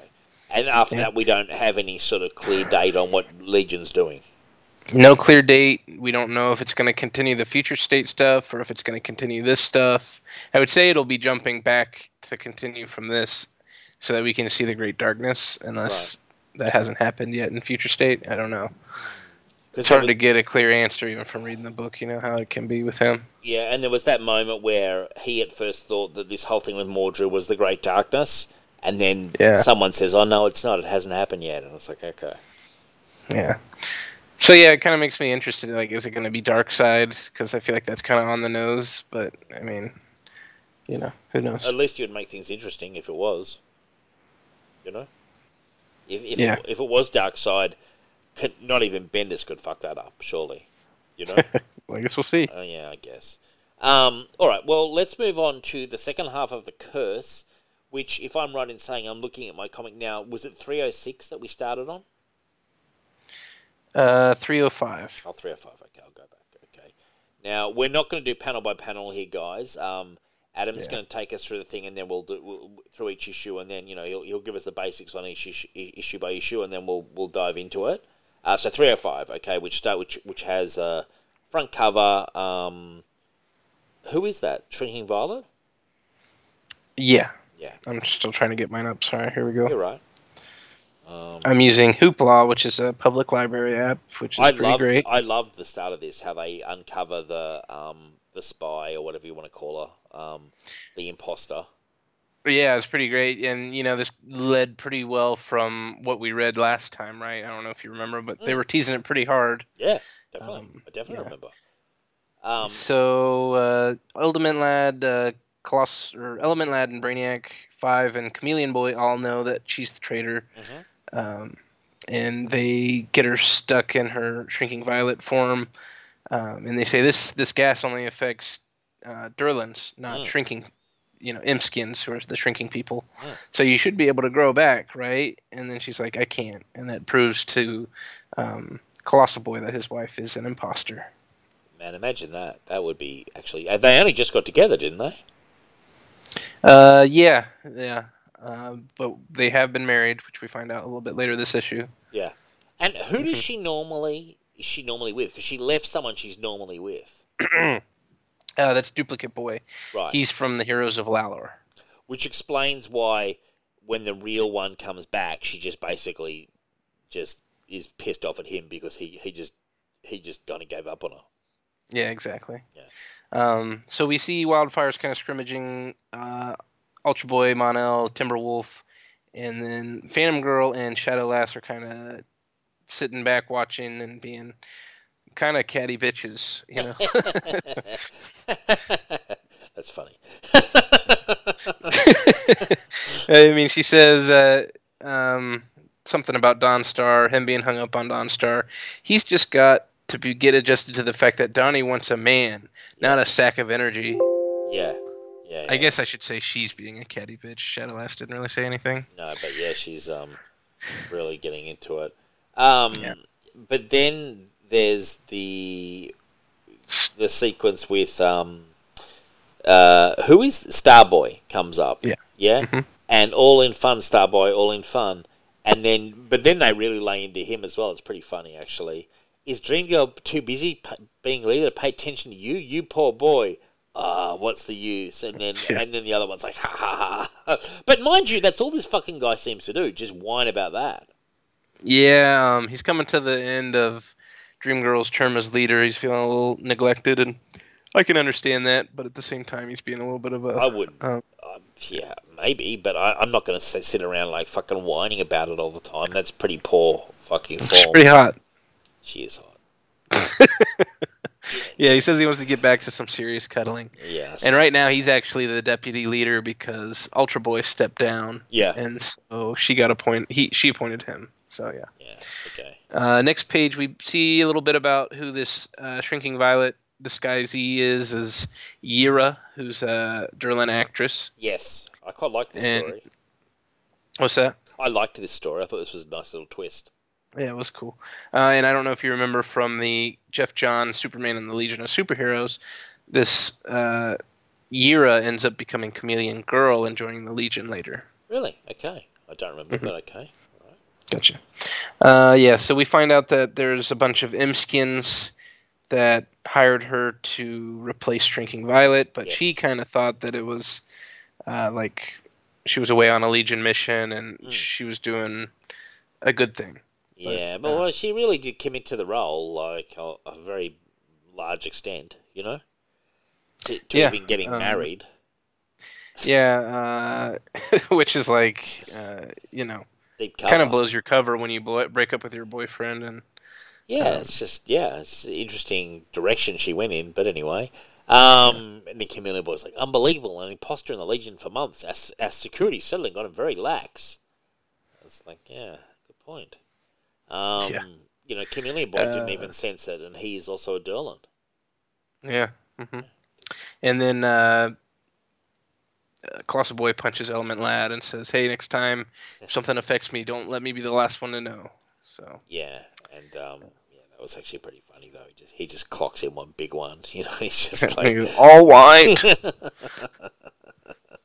Kind of funny, I thought. And then. The lead ups. Oh, this is the lead ups to the Omen thing, isn't it? On the next page. No, so this is actually a lead up to something we haven't gotten to yet, where the Legion of Supervillains come back. Oh, okay, cool. Okay. So this is a rando, the planet that Princess Projector and Karate Kid, or Princess Projector's the queen there. The medieval Karate planet. Kid. It is, but it's a different medieval planet than the other medieval planet that we read about later, Avalon. Oh, okay, right, okay. Yeah. Cool. But yeah, he's going in there and he's blowing stuff up, and we'll be getting to that story. That's a big story. It's called Eye for an Eye. Mm-hmm. That's one of the ones I've been telling you that we should do sometime. Yes, definitely, and we will do it. For sure. For sure, yeah. And that'll get collected, I reckon, again, don't you think? Like after the Cursed, another hardcover down the track. I would think so, but the Curse came out quite a while ago. But with them doing that before the Darkness, I would think maybe they're bridging that gap, but they haven't collected, and then they'll continue on with the Eye for an Eye stuff. Have you picked up the Before the Darkness? No, I haven't, and I probably won't. I have the issues, and yeah, I'm gonna pick it up. I'm gonna get it just for my collection. I was actually gonna get it this week. Yeah, why not? I think you have to. You have like everything else. Yeah, well, yeah, I mean, I have the Superboy and Legion. I just like the continuity of having it together on the shelf, For sure. But yeah, now we get to see Imsk, which is kind of cool. All the inhabitants are like shrinking down into these tiny little tunnels, which I thought was kind of neat. Yeah, definitely. That's actually pretty cool. I'm looking here, Kangas. You know what I like? How they do the Encyclopedia Galactica and the little thing saying where everywhere is. They go, Kanga Center. Imsk, richest shopping district of the planet, noted for boutiques specialising in Space Dragon leather bags and footwear. Encyclopedia Galactica. I thought that was actually neat, the way that they would put that in for all the different locations. Yeah, I really like that, and a lot of times they'll they'll either give us more information, or this time with the Space Dragon, that was kind of a callback to an older story that dealt with Shrinking Violet, where they have to hunt space dragons on their planet in order to, I don't know why, but there's a thing where they, so space dragons is like a big thing for them. Cool. And the artwork in this, is this still given on art? Uh-huh. Yeah, it's really nice. I prefer this artwork to the later artwork in the trade, where I just felt Yeah, it's real which is fun. weird because they're both Giffen, but he just takes such a drastic, like, change in style. It's an interesting change in style, but I'm not sure if I think I prefer this style, which is a bit more classic. Yeah, this is more. People usually say it's like more Kirby inspired, George Perez, Right. and then he switches to that, which is drastically different. And then he actually does a thing for a while when he comes back to the Legion. He does like Kevin Maguire, who you should be familiar with, I think, Yes. right? Yeah. I know Yeah. Kevin Maguire. Yeah. So there's like a year where everything he does looks like Kevin Maguire, and then he changes back to like do the 5 years later stuff, and then he goes to do like a really kind of neat Kirby homage later. But it's just weird how much he changes. He's definitely got a lot of talent to do all these changes in his artwork. I mean, I can't think of too many people who are so drastic, and how they swap and change around. It's impressive in a sense. Yeah, I agree, and it's also interesting. Like, even though his fans love this, like that's not what he wants to do. So he's going to go on, and he's the kind of guy that's like, I'm going to do what I want to do. Yeah, he's an artist artist basically. Yeah. And I guess if you don't grow and adapt, you get left behind. Basically, and that's certainly part. I really like these scenes with Dawnstar where she's going off to get the on her quest. Yeah, so that was interesting. She's going off to find her fated lover. Yep. And then we see that Shrinking Violet, which we're supposed to think is Yira, is taken back to the headquarters and shown where Shrinking Violet is being hidden. But the fake Shrinking Violet ends up being Chameleon Boy instead. And that twist got me, to be honest. I didn't see that twist coming. I probably should have, but I didn't. Yeah, I thought it was pretty cool. Yeah, that was excellent. And he could just get out of it. He's like, repeat after me, all Derlins aren't the same, and he can get out of the thing that they imprisoned her in. And poor old Shrinking Violet's just dominated in the, in the machines. It was almost like a fucking Weapon X experiment's going on with her. She's pretty, emaciated. Yeah, I felt sorry for her. Yeah, me too. Yeah, and then Colossal Boy just comes in like a wrecking ball, doesn't he? Yeah, and that one shrinking guy, I think is called Micro Lad, the green one. He's more of like a recurring character than these other guys, where he was a reject for the Legion already, and then he goes on to join the supervillains shortly. Oh, really? Okay. Yep. Wow. But yeah, Colossal Boy's pretty pissed off. He's taking everybody down, smash. Yeah.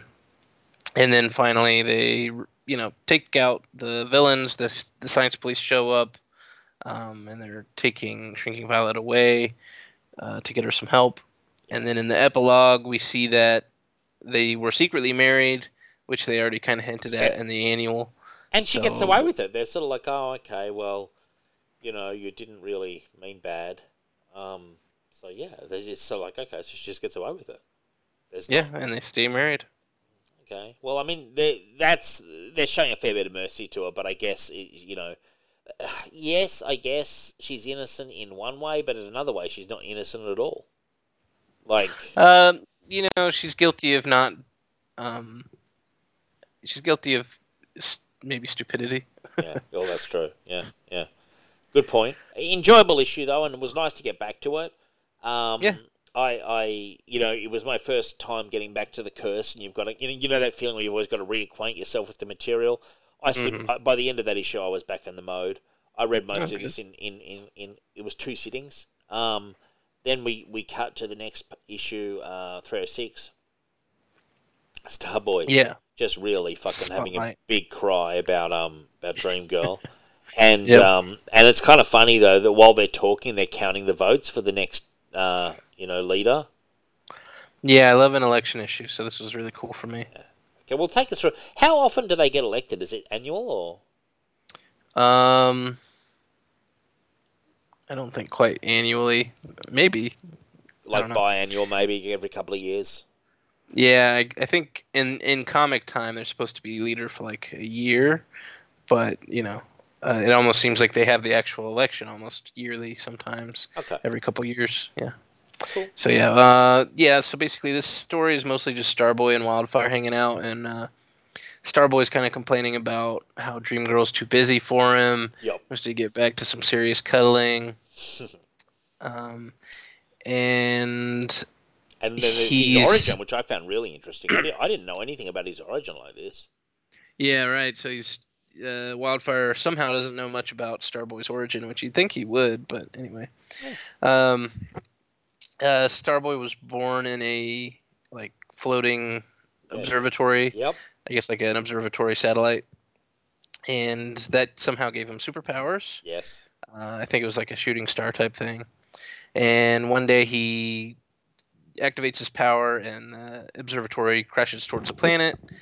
But his parents get him out, and they all survive. But he ends up going into getting like a lot of different tests done as a kid, to the point where he actually runs away in a spaceship one day, and then he flies through the tail of a comet. Sorry, I got a little tickle in my throat. Which is cool. Yeah, so this flying through the tail of the comet is what gave him like the powers of Superboy. When he first appeared back in Adventure Comics or Superboy or whatever series he appeared in, he had all the powers, and then eventually those wore off, and then he only had the weight powers. So at one point he was like the most powerful member of the team. But it didn't last very long. No. So yeah, he goes off and joins the Legion. And we start seeing these votes come in. It was kind of cool to see who voted for who. Because you're reading the book and you can kind of see who might like this character or that character. So it's an open ballot. It's an open ballot with leader elections, or at least this one was. They said something there like it's not normally open ballots, but for this time they did leave it open ballots. Yeah, I thought that was interesting, because I would have thought normally it wouldn't be open ballot, but yeah, that's right, they do say that normally it's not, but I think Dreamgirl made the decision to make it open. Which, yeah, I don't know why. I don't remember what they said. But yeah, it's between Ultra Boy, Dreamgirl, or Element Lad. So yeah, Starboy gets sent on a mission early on his tenure as a Legionnaire. Who is the Legionnaire who says "Woo boy" when it's like, it's incredible? His powers are even mightier than mine. And then sitting next to Saturn Girl on the right. Right. Who's the guy? That's Colossal Boy. Colossal Boy goes, "Woo boy." Yeah, he had a pretty drastic change in color scheme for his later costumes. I think it looks better later on. Yeah, for sure. That costume he's wearing there very much looks like a generic DC sci-fi character costume. Like, yeah, it does. You see like Tommy Tomorrow and stuff kind of wear those kind of like piping around his arms. Right. Yeah, Anyway. All those heroes of yesteryear. Yeah. So yeah, he got sent on a mission. One of his first missions, this is page 317, to Tacron Galtos, which is the prison planet. Or I guess at this time, I think he says it was the main base of the Science Police, and later becomes a prison planet. But this planet got taken over, and a bunch of villains were kind of enslaving the Science Police officers. And we get to see a younger Chief Zendak and Gigi Cusimano were both there and being held captive.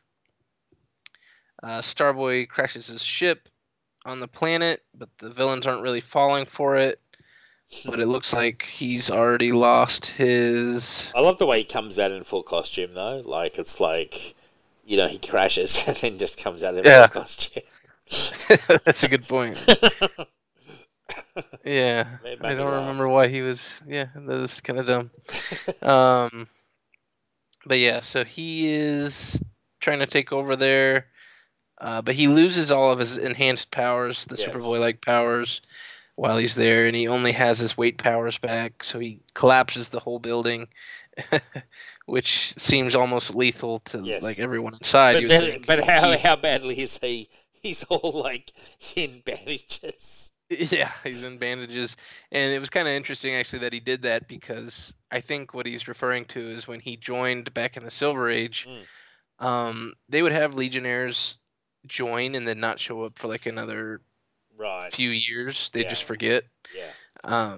So I think what he's saying is this is what was happening that whole time where they forgot about Starboy, and he never showed up again. It's so funny that Saturn Girl's like, and as the team's new leader, I'd like to invite you to stay. Once you master your ability to make things super heavy, we need you. And he's like, He's Poor just Starboy. really struggling, and Saturn Girl's like giving him like the little promotional speech. It's like, I'm not worried about that. I'm Stickler for dying. the rules is always Saturn Girl, you know. Yeah. So we see Dream Girl whenever she first joins the Legion. She joins because she had a vision about the Legionnaires dying, but it turned out that it was just like a rocket ship filled with fake Legionnaire It's hilarious. She statues. says, "I can dream future events, and they always happen." And then it's Yeah. like literally like what she dreamed wasn't 100% right. Well done. Yeah. It almost happens. Yeah, but I, who entered Legion by a trick, must now resign and leave. Dream Girl, I'll never forget you. Will you come back someday? Maybe if I perfect my time sight powers further. And she wanders off. So a lot of this is just basically the stuff where he saved the science police officers from a planet of criminals. That was all new stuff. Oh, it was. But Okay, yeah. yeah, that was. But this is more just like recapping the old issues. So Which just is cool, to make you you know. aware. I mean, back in the day, even back in like when this came out, what 70s or 80s, Yeah. maybe some of this stuff still wasn't that available in trades, you know. Oh yeah, for sure. One thing that was cool about the Legion was they had a digest where they reprinted all their stories. So That's good. they were, but yeah, it was still probably nice for people to see these. Did your dad stories. collect those as well when he gave you the collection? No, not No. those. I bought them recently though, so it's nice to have them. Jesus Christ, Dad, what's going on? You just, I know, right? like causing your son money, like now trying to fill in the holes in the collection. Yeah, it would have been a lot cheaper back then. So yeah. So that's what happened with Dream Girl though. She joined for an issue and then quit. Yes. But they were in love with each other, and then he gets attacked by somebody that was in love with her, and then he has to kill his attacker in order to save himself, which causes him to be ejected from the Legion. I mean, who is this prick? It's Brainiac. It's like, what if you directed your superpower at the foliage? It's like, fuck. What if? They have a whole trial. It's one of those times where the Legionnaires are really mean to each other. Yeah. Anyway, he has to go, and then they were in the subs together. That's when we got really close. Wildfire's like, nothing like being on the same team. And then they talk about Wildfire's talking about the votes might not come in yet. You're so encouraging. I call him like I see him, pal. That's Wildfire. Classic Wildfire. Wildfire, such a dick. He's jealous because he loves Dream Girl. Does he? Well, Wildfire does. I'm just saying Wildfire's jealous that, he can't have a girlfriend. Yeah, he's a bit bitter because he's just had the breakup with Dawnstar. Exactly. And we see the nice shot of Dream Girl here punching that guy with the gems from behind. And, yeah. I knew you'd like that one. Good old Dream Girl. I mean, not really built for physical combat, her powers, One thing that Mark Waid does that's kind of cool is that she's developed it into like where she can use it so frequently and quickly, where she's like really good at martial arts because she knows where people are going to attack. Yeah, well, let's not go too carried away. I mean, that's an idea I could have come up with in 1 second as well. Like, sure. I mean, come on, you've got to come up with something for her so she can predict stuff. But like, I liked his take on the character though. She was pretty cool. All right. Well, yeah, we'll give Mark Waid a pass on that one. So, and then how funny is it though when they turn up in the lead suits? Yeah, love it. Classic Silver Age stuff. Yeah, and their names are Surprise and Mysterious. That was like Adventure Comics 350, and that's where Superboy and Supergirl have to leave the Legion because the planet is surrounded by like a kryptonite gas. And but at the end of the story, they must come be back. Expelled, and they're like, not expelled, honorably discharged.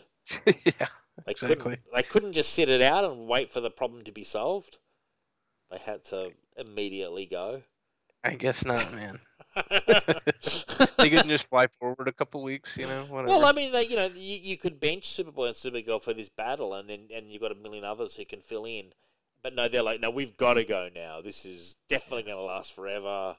There's no way around this. Yeah. And what happens is that they get Color Kid to change the color of the cloud, which is like pretty easy, You guys should have thought of that sooner. Indeed. Well, Well, I guess I don't know if they know.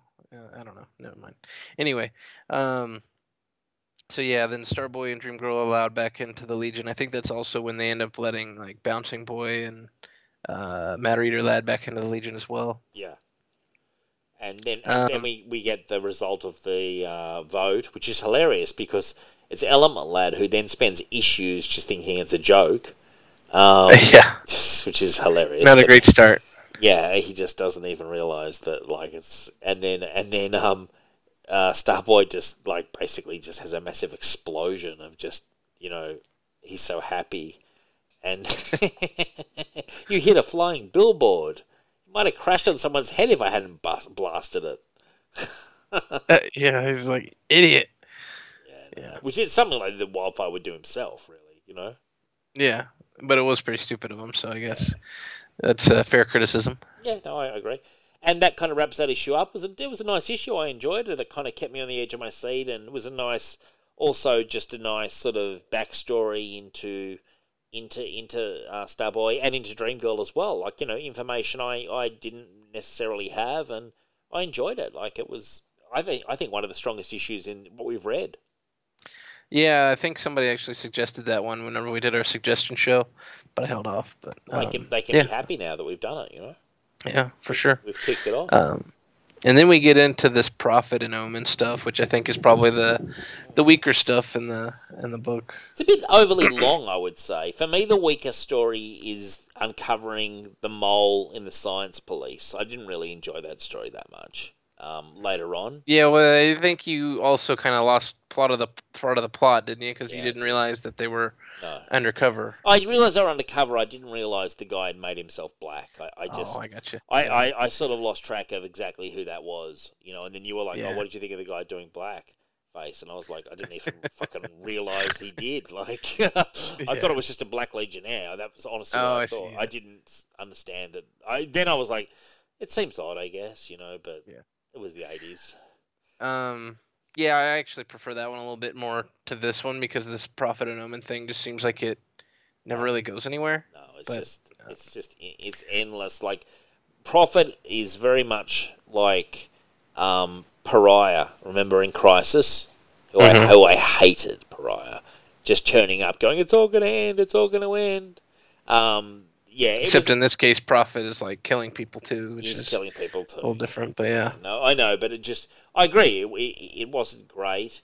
Do you want to give us just the 10-cent pitch on this particular issue? Yeah, sure. The Legionnaires are on a planet where it was kind of destroyed, and they find out it was destroyed by this. I forget which one's Prophet and which one's Omen. I guess Omen's the more powerful one. Yeah, and that's also where Prophet was created. And he is the harbinger of doom for him. But yeah, we see Wildfire and Chameleon Boy, or I guess it's Wildfire and Starboy, inform Element Lad that he's leader. He doesn't believe him. There's some Legionnaires on Kundia with Ambassador Relnick, who's kind of like a recurring character. Yes. So they're not supposed to really interfere. They're on Kundia because Kundia are very sort of hostile, aren't they?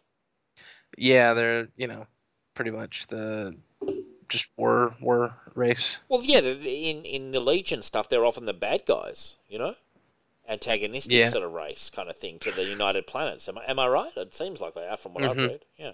Yeah, so that's, I guess, they're trying to bring them into the United Planets for that reason. But yeah, it also shows how backwards they are because they don't want the Legion to be involved with any of the craziness that ends up going down on their planet. Cool. Yeah. So I'm skipping through a bunch of stuff. Like I'm on 346. We see Element Lad starting to date Siobhan, kind of the science police officer. And that black invisible kid, the French, he's invisible kid, isn't he? The second invisible kid with the sort of white sort of like streak through his hair, yeah? Yeah. Okay, cool. I was a bit confused of who he was, but I realized he was the second invisible kid. Yes. Yeah, there's some good stuff here where like him and Phantom Girl are talking about the nature of their powers and how it's kind of similar and just them getting to know each other. I liked it. I thought it was good. So nice artwork as well. Mm-hmm. Yeah. Some really nice artwork. This is right before he changes up his style, I think, in the next issue. Yeah. Yeah, so there's really not that, but at the end, the Prophet arrives on Kundia, I think. Yes, that's right. And he's kind of crazy, obviously powerful, and, you know, then it's like the Kundish battle fleet are firing at them and getting nowhere. So it's pretty interesting. Yeah, and he's almost as dangerous as the Omen that he's coming them there to warn them about, because he's like killing a bunch of Kundish soldiers, and you see that he sees things as like monsters rather than what they actually are. Yeah, indeed. Which they don't really expand upon too much, you know? Like, really. They do that. Yeah, it's interesting. They show it like one time. Yeah, they show it one time, but they don't make it into more of a storyline that you would think they could have made it into. Like, maybe he had mental issues. You know what I mean? Like, they could have, I think, referenced that a bit more. It would have made a bit more sense. Cause I think he just was kind of done with this storyline or something. I don't know if there's like editorial things, because I don't know if you realize, but these next few issues are the last issues of this volume before they relaunch the book. Right. And actually, it's two separate titles, where this one continues, but they call it Tales of the Legion of Superheroes instead. Oh, because they were saying that. They kept saying, like, you're going to get 2 Legion things. So are both of the books in this collection? No, that stuff, they've collected that Eye for an Eye trade, Oh. and then the Tales of the Legion of Superheroes stuff hasn't been collected yet. Oh, okay. Surely that's something that you would like, wouldn't it? You know? Oh, yeah, that's really good stuff. Oh, okay. Well, it's good for us to know in terms of reading for Legion Outpost. It baffles me that some of this stuff isn't collected, you know? Like, honestly, DC, get on it. Like, even just put it out digitally, you know? I mean, especially because it's Paul Levitz, you know? You'd think Paul they were Levitz. trying to... It's Paul Look, if you're a Legion fan, you do gravitate towards Paul Levitz's stuff. It is considered kind of the gold standard in general. You know what I mean? Yeah, for sure. So you would at least think you could put it out at least digitally, you know, and then collect them up. Just odd to me. But anyway, that's DC for you. Getting it bought out by rich investors, so maybe they've got some more clues. Yeah. I bet there's some Legion fans in there. I bet, man. So I'm on page 363, and I thought you'd like this Dream Girl panel.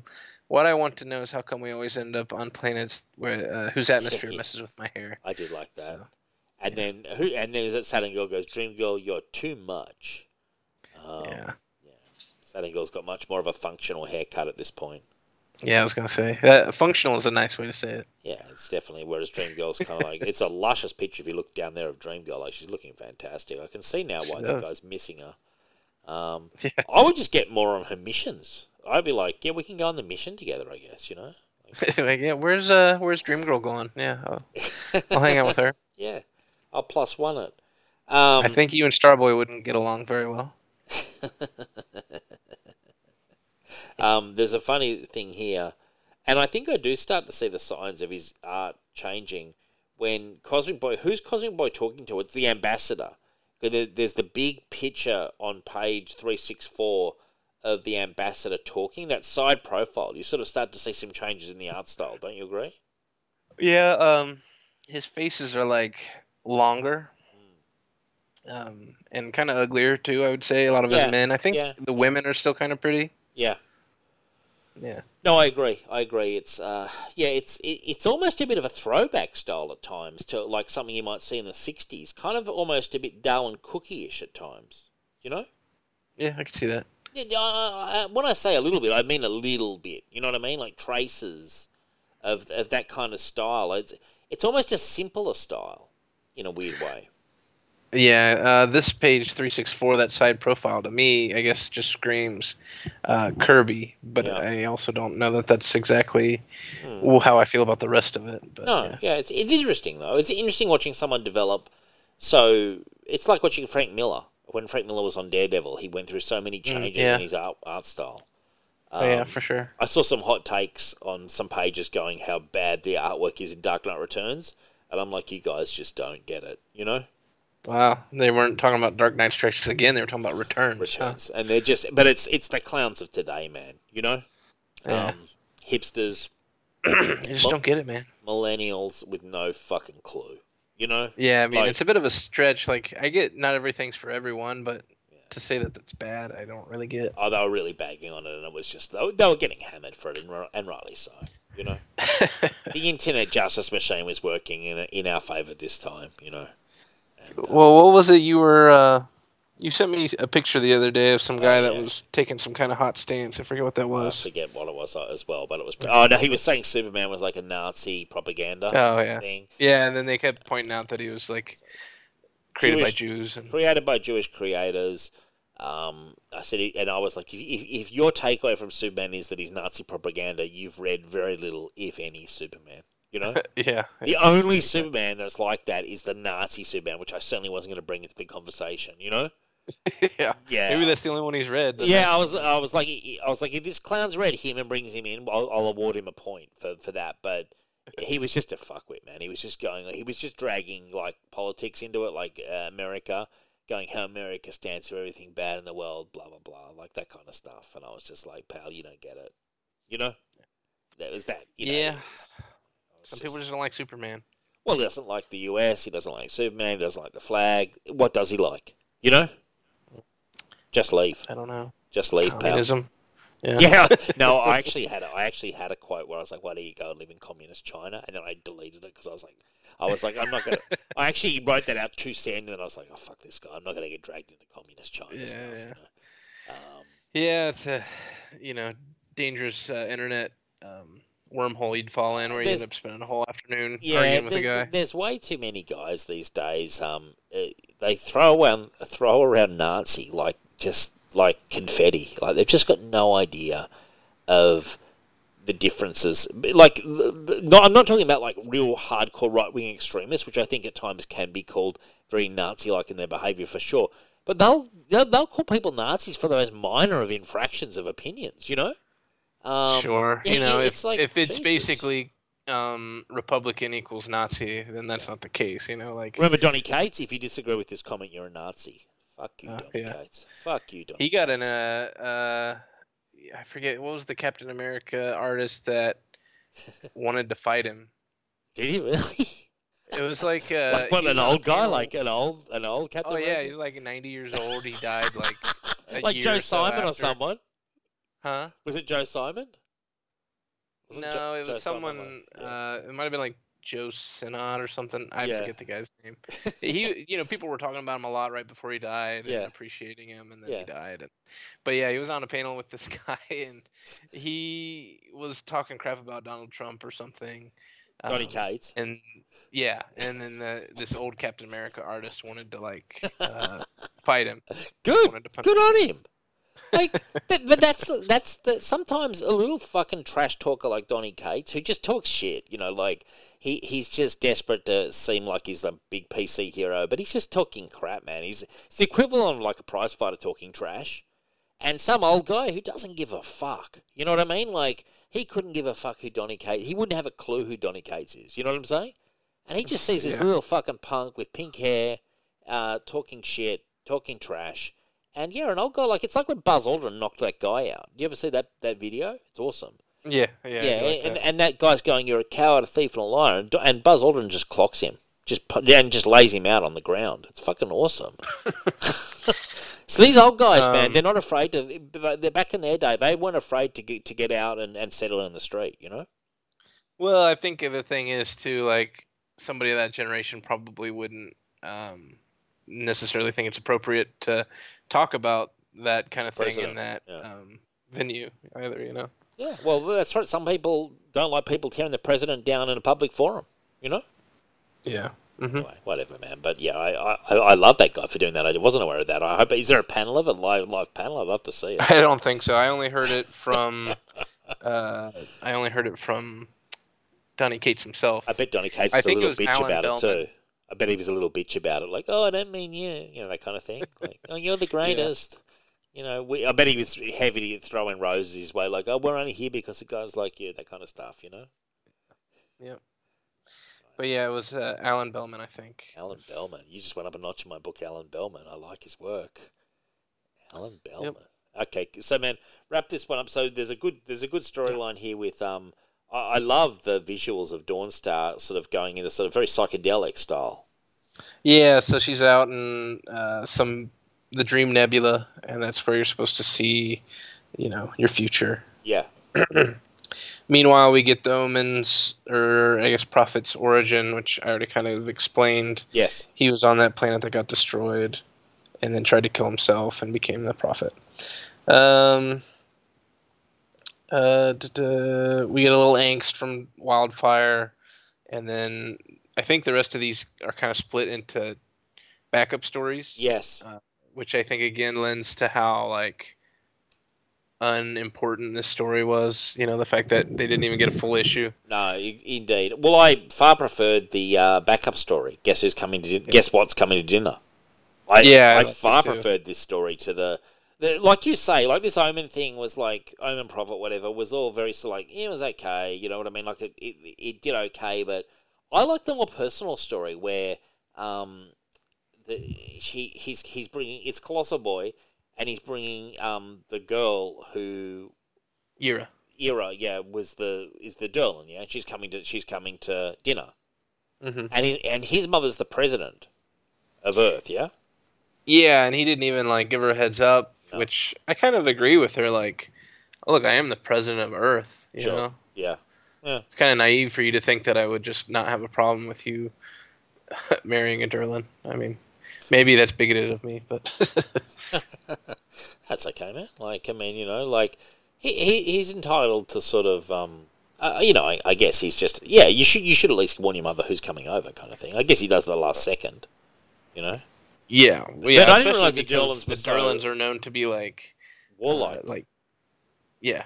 I didn't realize that. I did not realize that at all. That was kind of the factor with Derlins. Although I know from our readings before, we actually have stumbled across that, haven't we? That one with Chameleon Boy and his dad on the planet was a good one to kind of get a lot of backstory on him. Yeah. No, it's a good one. I really enjoyed it, and I really like this. And it's definitely a play on Who's Coming to Dinner, which was, I believe, a Sidney Poitier movie. I believe so. I guess Who's Coming to Dinner. Yeah, I've not watched it, but the basic concept is like a white girl bringing a black guy back in like what would have been the 50s, I assume, or very early 60s.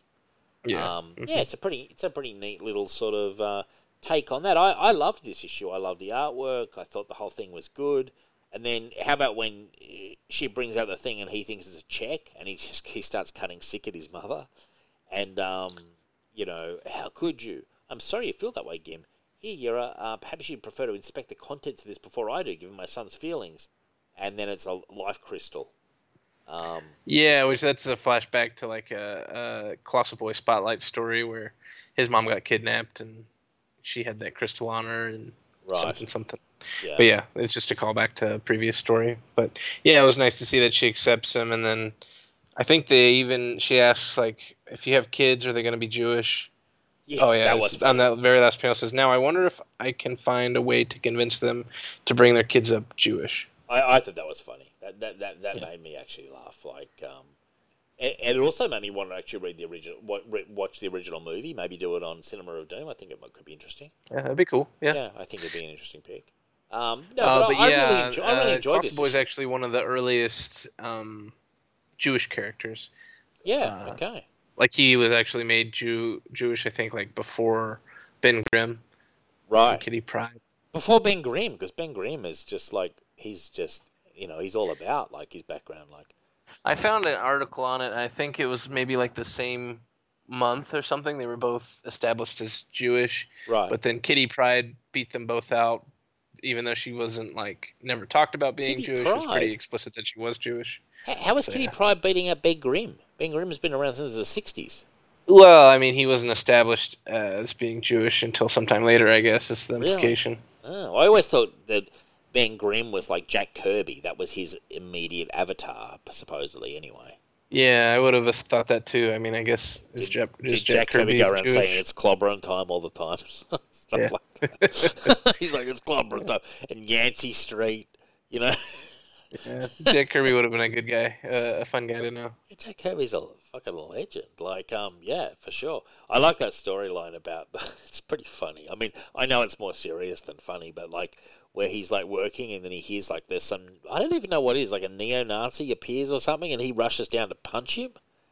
You heard this? I haven't heard about that. No. Yeah. So, like, obviously Jack Kirby fought in the war and stuff. So this must have been like in after the war. I don't know how long after. Maybe it was in the 50s or something. But supposedly some neo-Nazis or something like that, or at least some super right-wing guys came into the office where he had a studio above and must have been applying some pressure on the receptionist. I don't know the full story, but they were doing something, or maybe they were handing out leaflets, like anti... Oh, yeah. What do you... hate speech leaflets. Anyway, Jack Kirby was upstairs and heard it and rushed down to fight them. Like, he just, like, he fucking barreled down the stairs. He would have been, like, in his 50s or something, or 60s maybe. And, yeah, he was just felt really strongly. I mean, and, of course, it gets brought up now all the time because, like, but like, back in the day as well, like, just the instant... What I like is he's not a PC trooper. This is a guy who's like, fuck this, yeah, and he's like, he knows what's wrong and what's right, and he's fought in the war and stuff. And then I like just the way, like, he must have. He's probably let's say he's in his 60s, and he just comes fucking barreling down the stairs. This little old Jewish guy comes. Yeah, I was gonna say he's not even that big of a guy. With a right? fucking bat, or maybe he had a bat or something. I don't know the full story. But it's always entertained me that actually happened. Yeah, I like it when the old guys get a bit, crotchety and just they don't care too much. Like I enjoy that kind of style of stuff. I'd like to see like a Jack Kirby movie. That would be interesting. Yeah, I think so. I think you could mix it too with a bit of unreality as well. I think that'd be interesting. Yeah, that'd be cool. Yeah, I think given, he probably led a fairly, boring kind of like social life. Like he's married for 1,000 years to his wife and all that. Like I think if you mixed it with the creation of the Fantastic Four and all that kind of, and sort of did splits of it all, I think that would be really, because he's obviously a visionary. Obviously. What would be cool is have like Chris Hemsworth in it whenever Thor's in it, but he actually is dressed like the Journey into Mystery Thor, like the very original stuff. That'd be kind of cool. And have stuff like the Forever Darkseid and all that kind of thing, because he created Darkseid, didn't he? I think he did. Yep. Mm-hmm. It's pretty fucking cool, I think that would be an interesting storyline, and I think people are. I mean, certainly people in comics are very aware of him, but my mum and dad would have no idea who he is, but my mother at least will know who Stan Lee is. Yeah, I think maybe one day Kirby will be at that level too. It seems like more and more people kind of starting to learn about him. I would prefer that they more push him up than tear Stan down. It seems, I agree with that. I don't think there's any real need to tear Stan down to lift Jack up, kind of thing. I think Jack Kirby is such a fucking force of nature, and his work is so it's there. It's undeniable. It's not hidden. It's in his name. That you just lift him up a bit more. I think something like a movie would really, really add to that, and maybe even doing a if they could do this, I don't know if you can do it, like sort of like a in one of the Marvel movies, put a character in, maybe using some technology or a tomb or something. You know what I mean? Like, that'd be cool to do, like in the Fantastic Four movie. Yeah, I think so. Yeah. You could definitely. It's definitely possible. Like, however they would do it. I mean, it would be possible. There'd be enough audio tracks of Jack Kirby talking to at least get a line or two. Yeah, or maybe just find somebody that looks kind of like him. And you go, it's clobber time. All right, so we got like 4 issues and an annual to get through, so we better get some sprinting in. Yeah. Okay. All right, so the Prophet thing. Prophet. Yep. Nice picture of Ultra Boy there on the front. Not on the front. In the first panel. Yeah. I like that. He's pointing at him. Yep. I'm only gonna say this once, Prophet. Yeah. So yeah, they're fighting him, and then we get a flash to. I don't know what this is supposed to be on page 388. Well, it's the medieval planet, isn't it? And then someone comes to the door. Masters, I tried. That's the thing. He's going to the castle. Okay, yeah. So I guess this is a rando. That was just my confusion because in a few issues they go to Avalon, which is also like a medieval planet. It is kind of weird that they have two. And they don't name the planet here; they just say elsewhere. So yeah, but it's obviously a tease. And then we've got the interesting storyline of Brainiac trying to solve what's going wrong with this girl, and Computo is infected her, and Computo's gone massively evil. Yeah, so this continues on from the first annual, where Invisible Kid got his powers, but now, he's finally getting around to curing Danielle. Yes. And he's trying really hard, so, good luck to him. Then we've got, this, as you say, this Omen Prophet thing, it's just an endless battle going back and forth. I didn't really enjoy it too much. It just felt very, I don't know, it's okay. It's... Well, I'll say, I enjoyed the character interactions within the battle, but just the battle itself is, didn't seem that important. This is kind of a nothing story. These characters never come back. But at the end of this, the Omen guy finally arrives. Sorry, what was that? I like that Shadowless puts the darkness in his eyes. That was cool. Yeah, that was cool. Yeah, they think that he's getting his power from the sun. So on to this Princess Projectra and Karate Kid story. Loved it. What's going on with Princess Projectra's hair? Is she normally got that short haircut? Yeah, she normally has short hair, but I don't think this is the best drawing of it. No, it's a very statuesque Princess Projectra there.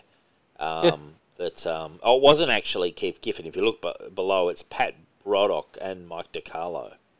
Yeah, Pat Broderick. He's done some Legion stuff before, and I think he did Firestorm. Oh, okay. Anyway. Firestorm, the DC character. Yep. Mm-hmm. I know him. Yeah. So they're on a vacation, honeymoon. I love the horse. I absolutely love the horse. He's been in it before, hasn't he? The horse. This is a different one of the same race, I think. I love it though. I love that race. Yeah. They're fucking great. Normally, the horse is in charge of the Nullport, which is their airport, and his name's Hernath or something. But this is some other horse name. This horse is just a coward. I'm no hero, not for this job. And he's got the knife at his throat. And then at the end, he says he might give them a discount. Yeah. It was fun. Kind of reminds me of Mike Barron's Nexus, where they always had goofy characters like this. But basically it's Queen Projectra's cousin is trying to take control of the throne. Yes. So he let loose some creature to try to attack them. They have a good battle, Karate Kid and the guy, but the guy's got magic. Yeah. But then Karate Kid beats him. And then they're like, I think I shall settle for resuming our interrupted honeymoon. Sounds good to me. And the guy's like, in that case, can I offer you a discount on an extra week's stay? Never mind. It's and he's smiling. He's very Mr. Ed. He's smiling at the camera almost. Yeah, so that was a nice little story. And this kind of leads directly also into the Eye for an Eye, because these two are major characters in that story arc, which will be the next storyline after this one. Oh, really? So it's that close? Okay, right. Yeah, so, the one with the science police officers, and then those are the last issues, and then there's a new number one. Okay, cool.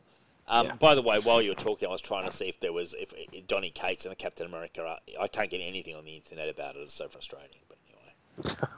I don't know where I heard that ad then. I think he was on Word Balloon or something. It's all good, man. It's all good. Yeah. It's all good in the hood. So this last one's the finale for the Omen thing. Good, finally. Yep. And I know you and what do you think of the art? If you look at page 411, it's getting very sort of chaotic almost. Yeah, it's kind of scratchy. The panels are kind of they're all over crazy. the fucking place. I don't really. I mean, call me traditionalist, but I'm sort of okay, I don't know. Yeah, I don't mind it, but I don't. Yeah, I mean, I guess he's trying to make the panels look all crazy because of the craziness of the battle, but which I get. But there's been a lot of crazy battles in comics, Yeah, so I guess it doesn't hurt to do something different for once, though. Then, right? Suppose so, Adam. I see what you did there. But no, I see what you're saying. I wouldn't want this all the time. But now, what's going on here? Element Ladd is finally having a little bit of a romance with. Is she a science officer, the rep of the science officers or something? Yeah, Siobhan. She's the liaison to the Legion. And she, this is finally them kind of getting together for the first time. Which they had teased a little bit. You know. Yeah. Yeah. Mm-hmm. Cool. Okay. But then they get called away on a mission. Oh, he's finally kind of realizes that he's actually the leader. Yeah, that's fine. And so he's going to help out on the Kundia. Yeah. Yeah, that is funny because like he thought it was a joke. I did actually think that was amusing. Like Yeah, it's been several issues, and he's just now. Yeah. How about Ultra Boy? Ultra Boy just goes in hard at the thing and just smashes against it. Like his power is the one where he can choose what power he has, isn't it? Like yeah. So he chooses like invulnerability and then just fucking goes hard at it. And then he's like, "Are you okay? Alive but dumb." Yeah, exactly. Bleeding and stuff. That's my favorite bit, actually. Yeah, and the cool thing is he's got a switch too, right? So if he's going to charge at him really fast or he's going to fly at him, he's got a switch. Yeah. So anyway, so more stuff, and then the ambassador comes in and says, "Hey, we have to leave." Yes, the ambassador is very emphatic on that point. And then Brainiac, I was really loving this one about Brainiac, and he's getting confused thinking about Kara, Supergirl, which does come up later on when Superboy turns up. He's like, "I see Supergirl's been here a lot. I wonder why." And the Brainiac's like, yeah, which is a nice kind of going away thing for Supergirl, because obviously she's about to be killed in the Crisis. Oh my lord, is that coming up soon? Oh yeah, no. soonish. This is probably 1983. Oh dear, where DC lost their innocence, where they killed Supergirl, they killed Barry Allen, Supergirl, killed Supergirl. And nothing was ever the same. Nothing was ever the same, and then not content with that death, they then killed Superboy and some would say Krypto. You know, just not the Reaper just wasn't happy, was he? They just kept killing. Poor Krypto. Well, I guess it is nice in that Tales of the Legion of Superheroes, she does get a nice little story arc with Brainiac 5. So. She deserves one. She damn well deserves one, because I think she's been a good character. You are right about this Omen and Prophet thing. It really is. It's one of these throwaway sort of things. There's some decent moments in it, though. I like the moment where, Phantom Girl comes in with the kind of still the disco kind of outfit, and she's like, "Your energy dome isn't as tough as it seems." Oh, and it just collapses. Yeah. But I like her. I like what she's wearing, and she looks cute. I knew you would. Yeah, she looks very cute there. Not a fan of the base panel of 421 where he's kind of... Is it meant to be saying something in writing? I think it says E. Yeah. Like screaming. Keith Giffen's just getting very experimental here, isn't he? And Dave does not like it. No, yeah. So I'm not sure. I took that as supposed to be like screaming, but but we don't ever really find out. Oh, you know what? Oh, I think that might be what Phantom Girl is saying. If you look up, she says your energy dome isn't as tough as it seems. And then on the next page, they're like looking around, and then they're like Tenia. So I think that's supposed to be her scream. I see, right. But based on the lettering above, it didn't look like she was screaming. It looked more like to me, this is looking quite Kirby-esque now, with the sort of, I don't know. There's a touch of Kirby about it on page 422. It's certainly a change of pace. I don't hate it. It just kind of took me by surprise. I was kind of like, okay, we're going away from classical style here to sort of boxes that aren't sort of perfectly rectangular or square or whatever. You know, where sort of it's interesting. I used to dislike it, but it's kind of grown on me. I don't hate it. He kind of gets more and more drastic with it. I'm gonna have to get on board it. You know, I can't fight it. I can't fight it. It's history now. It's history now. I've got to just accept it and just roll. Yeah, he's only on the book for like 3 more issues after this trade ends. So that's not the end of the world. And then we've got the Kundish war fleets out there. The Kunds are real sort of pricks about the whole thing. They just keep saying like, oh, you know, you've got to go. If the monsters don't destroy them, we shall. And it all points though to there is something that they're trying to hide, isn't there, as well, when you get to the end of it all? Yeah, so they have some kind of doomsday device, which somehow Dream Girl's able to go in and, like, set it off without killing anybody except for sucking in the Yeah, the whole universe Omen was and folding. Prophet. Yeah, the whole universe was folding inside out. Yeah, on us. Is it over? There's Timberwolf talking. Yeah. And yeah, it just did feel like they just wanted to wrap that up. I've got a feeling. Yeah. You know. It was cool giving Dream Girl the final touch. You know, she's Yes. the one that defeats them. Um, makes her seem a little smarter. Yeah, definitely. I liked the negotiators too inside the bubble. Those kind of weird creatures that were just kind of like the moderators or the mediators between the Khunds and the ambassador. Yeah, those are pretty cool. There's one that's a villain that's in the Legion of Supervillains, but yeah, it's pretty cool design. Oh, and now we turn to 311, which Yeah, you know, I'm not sure if you caught this, but there was one thing that I thought you might find interesting is the Invisible Kid's comeback, the one that we saw. Oh yes, yeah. yeah, No, I from that other googled realm. that when they said Lionel Norg. I was like, who the fuck's that? But I thought it might have been Invisible Kid, and I googled it, and it's the original Invisible Kid, who we know vanished into that dimension at one point, didn't he? Yeah, Yeah. So now he's escaped. So Okay. Does he hang around for long? no, Okay. which is another thing. Like it's kind of just a weird thing to do. You know. Oh, well. Yeah, you remember him, like you said, from that story of the dimension thing, and Yes. Yeah. And there was then there's another another one story with yeah. the two invisible kids together, and that's about it. Okay. All right. Yeah. The black Invisible Kid goes and meets him one time. Mm-hmm. I remember in a storyline we did recently. Yeah. Yeah, I was in the first part of this. I think. Yeah, when I met him. Now this next one, we can probably do a fast version of this because the basic thing of this that I really like is that the new Legion headquarters that basically Brainiac creates. So he's able to get Computo out of Danielle Yes. and get him into like a little robot, and the robot rebuilds the headquarters for him. Yeah, and it's like floating now. And somehow Computo's not evil now. Yeah, so he's finally accomplished that, and we're kind of supposed to question if he might be a little nutty based on that final panel where he's laughing. Yeah, yeah.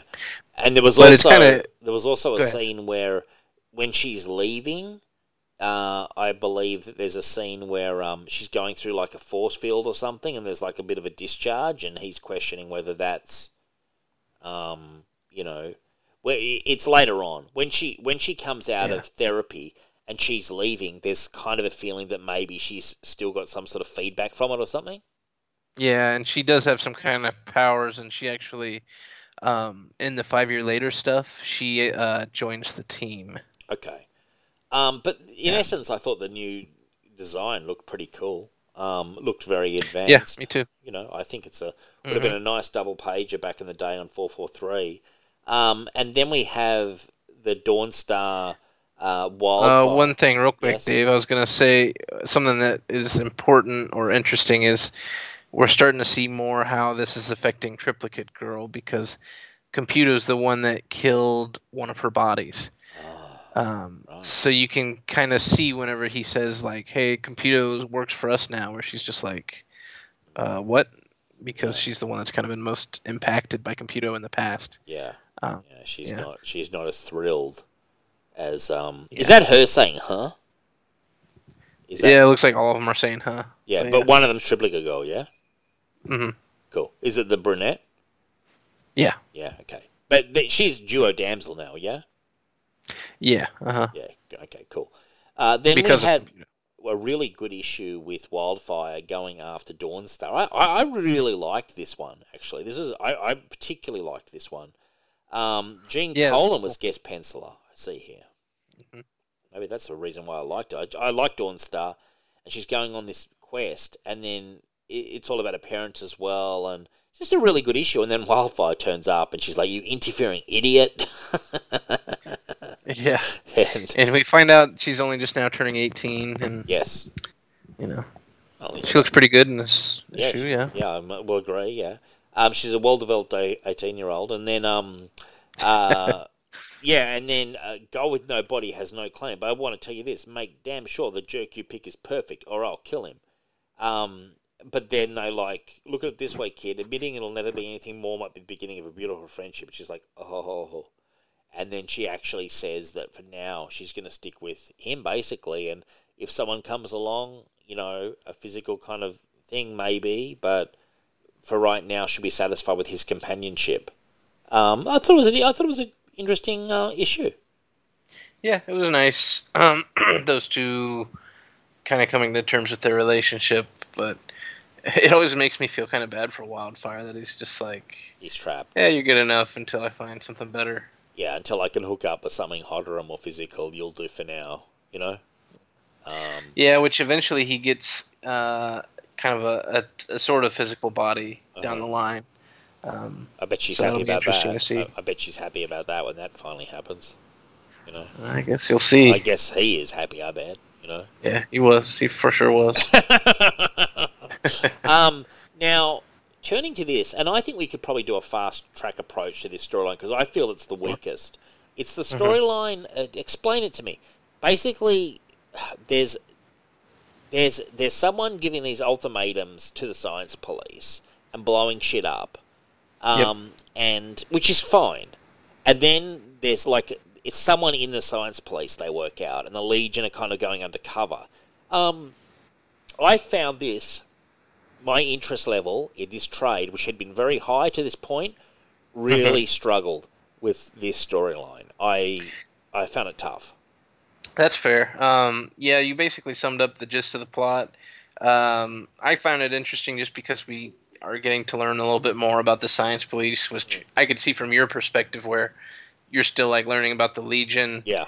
But for me, I'm like, yeah, it's kind of cool because this, when I first read it, was probably like you, where I was like, don't care, get back to the Legion. Yeah. But now this time when I read it, I was like, oh, it's kind of interesting. They say something like there's only 100 science police officers on Earth at any given time, which I thought was interesting. Yeah. And then there's 10 of those are in Metropolis. I want to bring something out. At one point, they talk about block wars.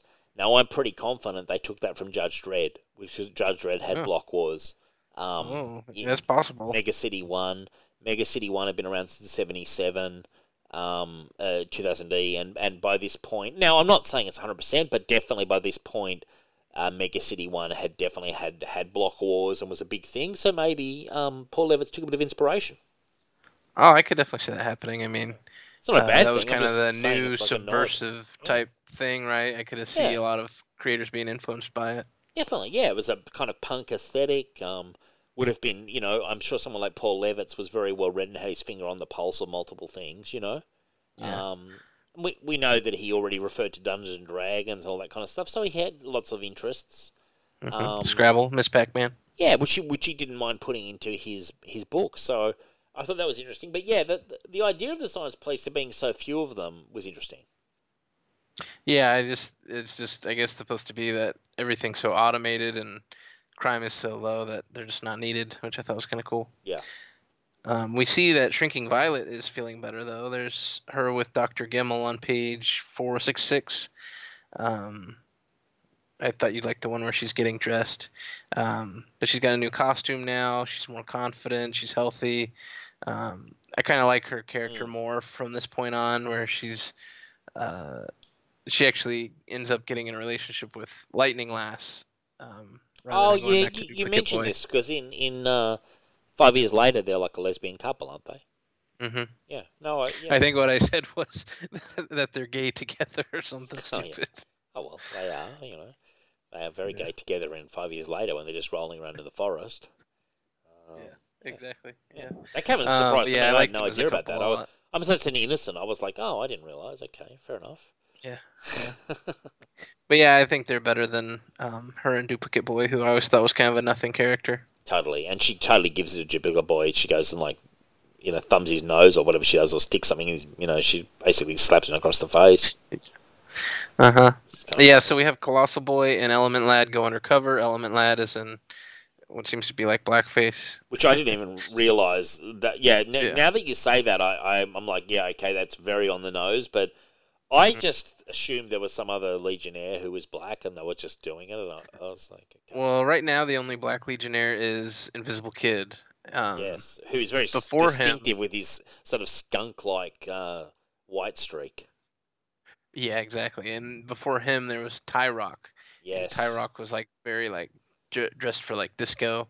You know, and that's he probably only who I stuck was around for a little thinking bit. of. That's probably who I was thinking of. I knew I'd seen this Black Legionnaire from somewhere or other at some point, outside Yeah, of I just could the see Invisible that. Kid. Yeah, and and I wonder if that was a controversy back in the mid '80s, because definitely blackface was definitely on the nose by that point. But it's not super in the story though. Like, it just sort of it's in it Well, visually. if you were flipping through this issue without reading it, you wouldn't even realize. Like Yeah, I think when I was a kid, I didn't realize that these were because I wasn't so much into reading comics as I was like looking at the pictures, sure. so I could never figure out Yeah, that yeah. was Element Lad. I do like on page 473 the artwork of Brainiac and Superboy playing the game. Like, if you look at the middle panel, the Uh huh. face of Superboy, that's just so classic. I love that Yeah, look. that's very cool. It's It looked like they're beautiful. having fun. It's beautiful. And then he actually wins because because Brainiac's getting distracted by Supergirl when he's like, Supergirl's been around a lot lately, I hear. I wonder why. Um, Yeah. I'd He's a love little them to have a. flustered. Do they ever have a conversation about how Superboy's from the 50s and she's from the 70s? Do they ever have a talk about it, the two of them? Not that I remember, That's a because shame. like I've said in the past, like I've never remember realizing that fact Yes. even, but Yeah. I'm sure they probably do, but It's I'll just have so to keep an cool. out for it. Yeah. I just love it. Yeah. Here's what you were talking about with Invisible Kid's sister, where she's like Yes. going through the field and it creates like some kind of sparks. Yeah. Um, And he's like, is the uh, field really shorting? Or no, not possible. Yes, very possible. yeah, very much so. Brainiac. You think you could be up to date on that? And then we've got Yeah, this evil guy.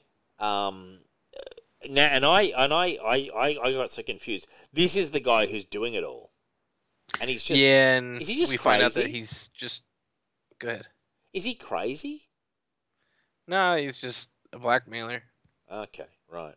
Yeah.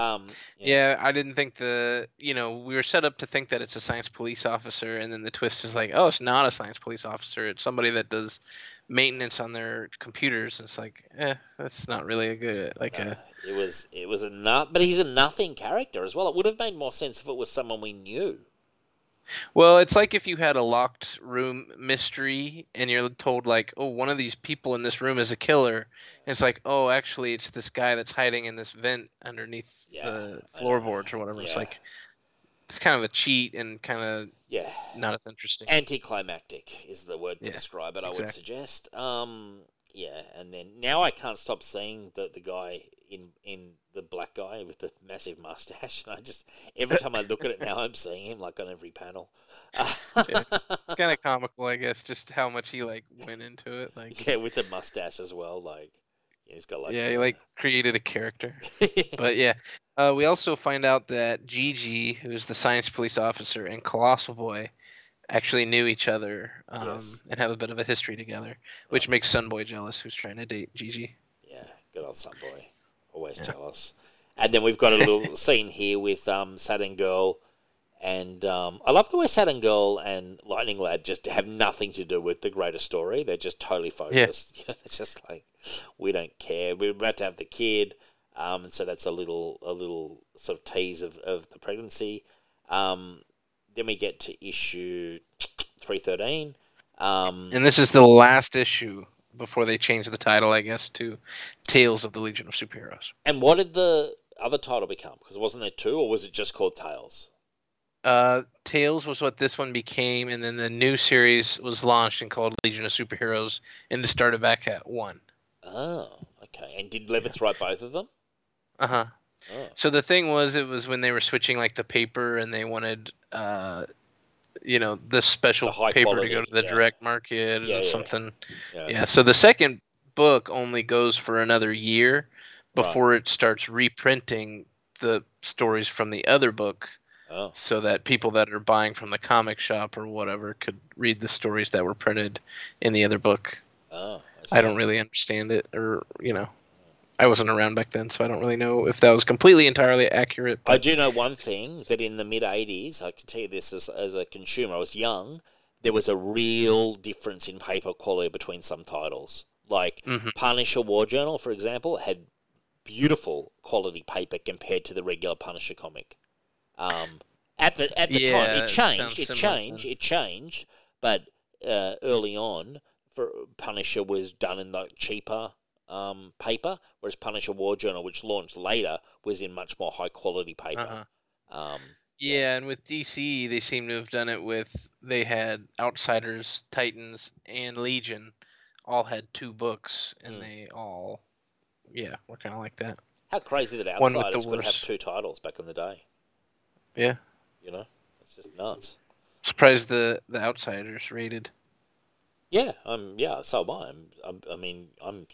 They must have sold well. I mean, definitely in the 80s they were going great guns in the early 80s with Batman and the Outsiders, but I mean, after that, you just wonder, don't you? You know? Yeah.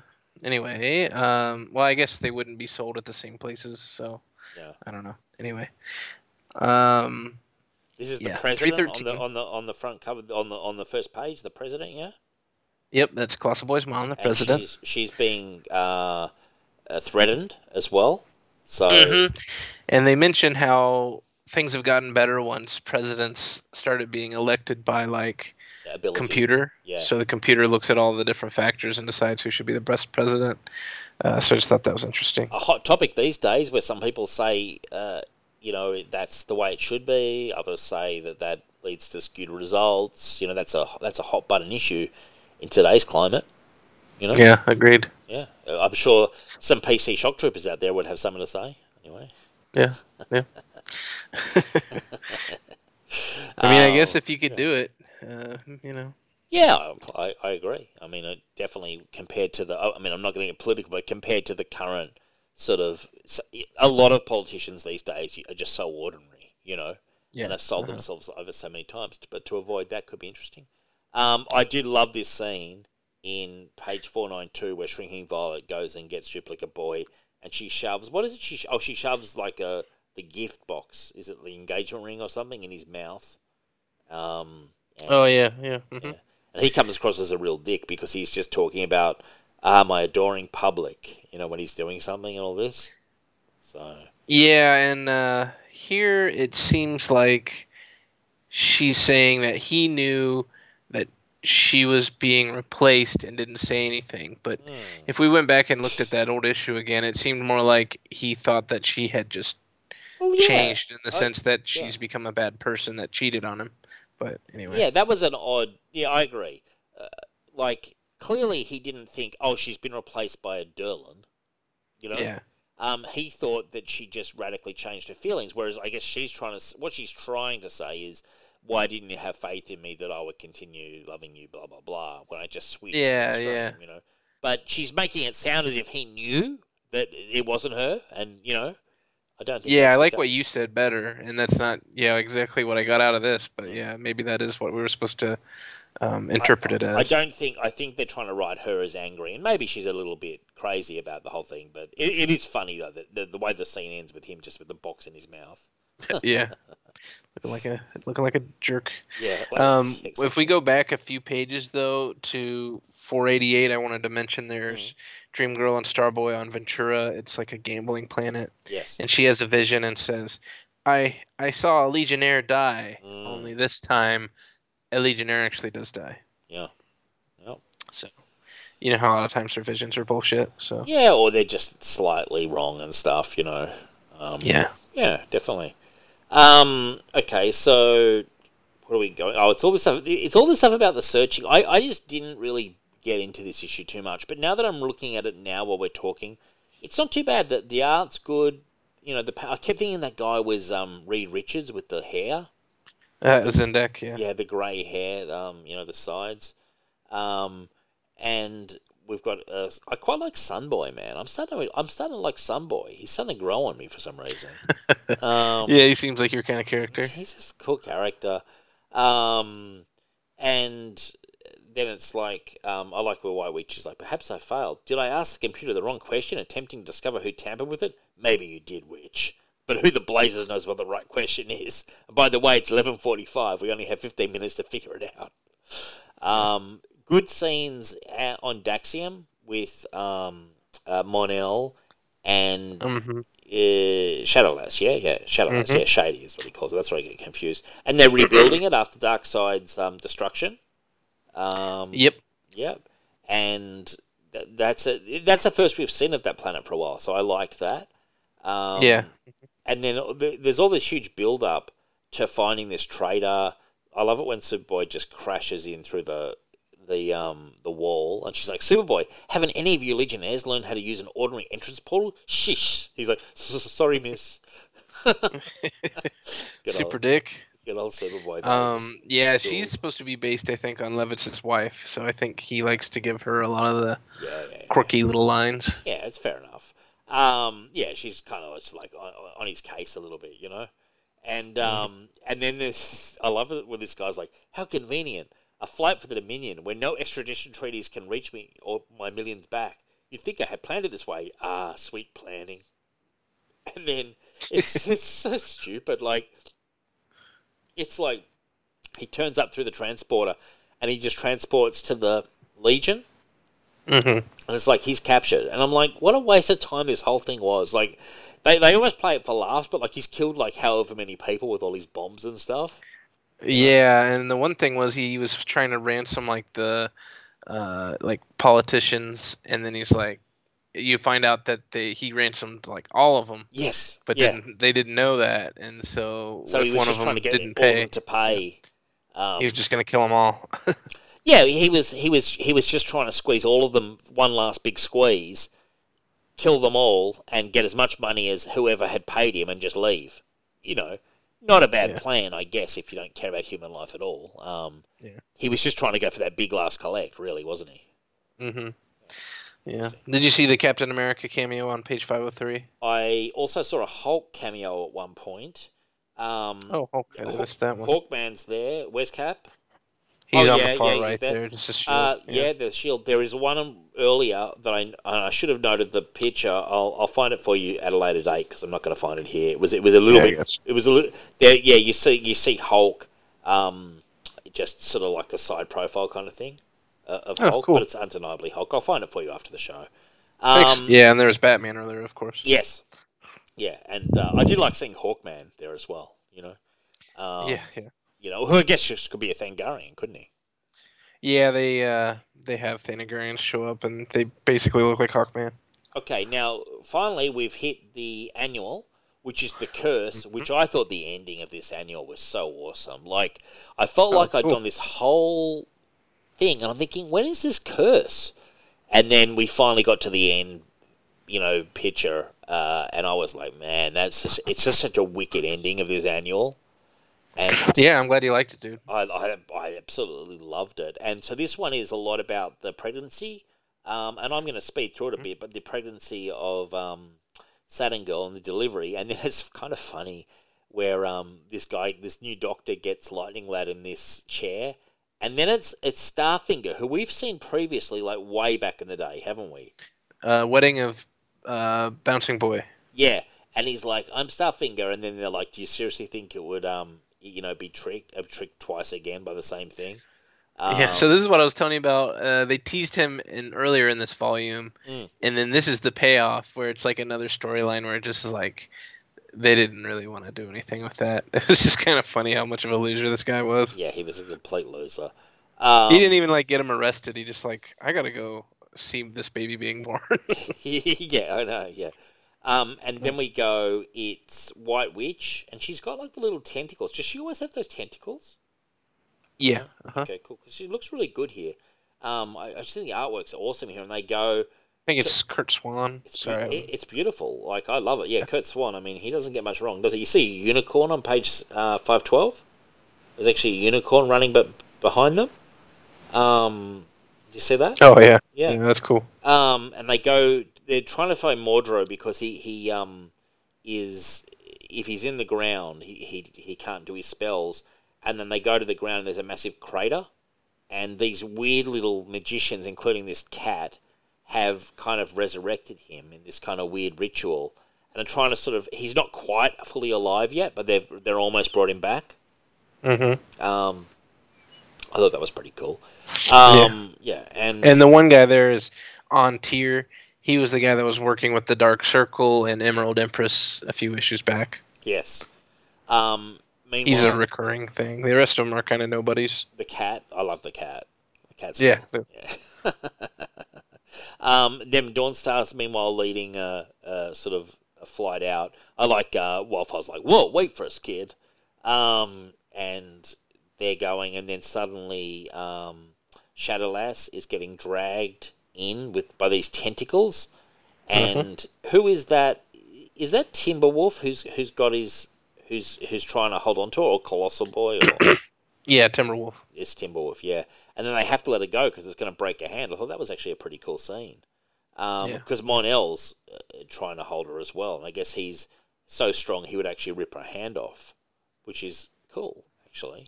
Yeah, that's kind of freaky. This is where I like these kind of comics. Like, it makes sense. I think they explain it a bit better. I like that scene quite a lot. They were sort of forced to let go of her. And you don't know where it's going. Well, it turns out that she winds up along with another guy who's, I think, a member of the Legion of Substitute Heroes, isn't he? He's just a Legion Academy member. It's her cousin. Okay, and they're both there because her brother or something. They're trying to use their powers to resurrect Mordru. Which is interesting. And because Darkseid stole Mordru's power in the Great Darkness Saga, and now they think using their darkness they can give us power back or something. And we see sort of almost like a seance happening with White Witch, Colossal Boy, is that what's her name? Oh my god, Phantom is not Phantom Girl. Phantom Girl and Cosy Boy, yeah. Boy in the pink, yeah. And they're sort of doing this thing, basically like I don't know what are they doing? They're doing a ritual, she can do the spell. And then she's like, if it is Mordru, he felt my spell and knows we come, so there's no point sort of risking, there's no point sort of hiding. So they go straight to him, which I love. They turn up, it's some awesome artwork on pages 530 and 531 of this crazy darkness that's happening, and it actually infects like the world and like the people, and they all go black and white and stuff. And it even infects... like the birth of Saturn Girl's kid. And it's just crazy. Like, does that have any impact on the story? The Saturn Girl and Lightning Lad thing does. Yeah. I just think it's great. Like, I love that art, those art styles and stuff. And then, of course, when the Legion turns up, the magic users are a bit useless. The evil forces, they're all like the cat's I thought the cat would have a bit more, but no, unfortunately not. Gets blasted by White Witch. Yeah, and then Colossal Boy just slams one on the head. It's kind of funny actually. and then the darkness ends, and you see all the people go back to color and stuff. I like the way Bouncing Boy, he's barely been in this story at all. Like, he's been in it, but not much. He's just sitting I guess that's back at Legion Academy. Yeah. They're just showing, hey, everything's okay. He's just sitting on his chair. He looks like a what do they call them? Weevils? Wobble. And Weevils wobble, but they don't fall down. Exactly. And then we see the Doctor, who's always complaining. He can't even justify adding it to his credit voucher. Dr. Gimmel. Yeah, I love that guy. He's always talking about his credit voucher, isn't he? Yeah, he is. Yeah. And so... they have the child, but they do mention in the epilogue that he's kind of hoping that the only child's okay. Well, we do find out in the epilogue the second that the child has gone to what I assume is Apocalypse, maybe. They'll never know, will they, child? Your mother, your father, even your twin. The darkness hid you from all of them, the darkness that shrouded your birth. They'll never know I have taken you, and if they had, they could not dream of what I shall do with you. And it's just so awesome. And he's gonna. Then you see the picture. He's like, perhaps someday your own parents may even kill you. Ha ha ha! This is my curse fulfilled. And he's actually sent the child back to the past. Apparently. Yeah. So this is the second, right? So it actually was a twin. I don't know if you caught that. Yeah. No, I did. Yeah. But okay. All right. He got the somehow he got the twin. I'm not sure how, but he got the twin as it was being born. instead of stole Yeah, it. you would think Imra would have been like, Or the my doctor. wife Yeah. delivered a child. I'm pretty sure she would know if a second one was coming out, Yeah, you would think so. But Yeah. maybe, I don't know how that worked. But anyway, yeah, so at the end of the Great Darkness Saga, that was his curse. He says, I leave you my curse, legionnaires, the curse of darkness growing within you, destroying you from within, and that which is purest of you shall be the first to go. And I also don't know if you realized he called him Validus. So he transforms him into Validus and sends him back in time, and he joins the Fatal Five. Oh, really? So Validus is just a member of the Fatal Five? Yeah, so okay. He's the giant one with the his powers are like mental lightning, and so fans always speculated that he'd be related to Lightning Lad and Saturn Girl, and then now it's confirmed. Yeah, okay. So kind of cool. There's another annual coming up that'll resolve that this storyline. Yeah, but I thought it was pretty cool. Great ending, great annual. Actually, I thought really good. And it lifted. My interest was flagging during that Science Police story, and part of that is because I had to read it all relatively short space of time. Yeah, my own bad organisation, but I felt like this thing was very strong to start with. To the middle, I flagged a little bit, and then this picked me right back up. And I'm giving this whole second half like an 8 out of 10. I really did enjoy it. Like, it was a very kind of decent, good read. A lot of interesting points. Yeah, I mean, Legion doesn't let you down. Paul Levitz doesn't let you down too much, does he? No, he really doesn't. I'll give it an 8. I really liked it as well. I think the first half of this trade was maybe a little bit stronger. Agree.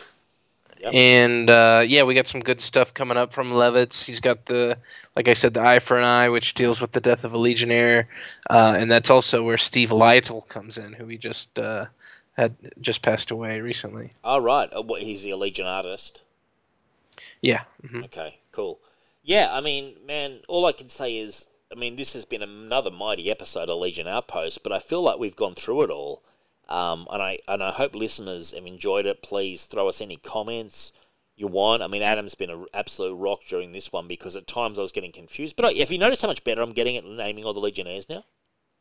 Yeah, man. I think Shadow Ass and Phantom Girl was ones that always kind of trip you up, but it seems like you're keeping them straight. I'm keeping them straight, but there's a reason, because in my mind, it's hard to tell which is which. No, I get it.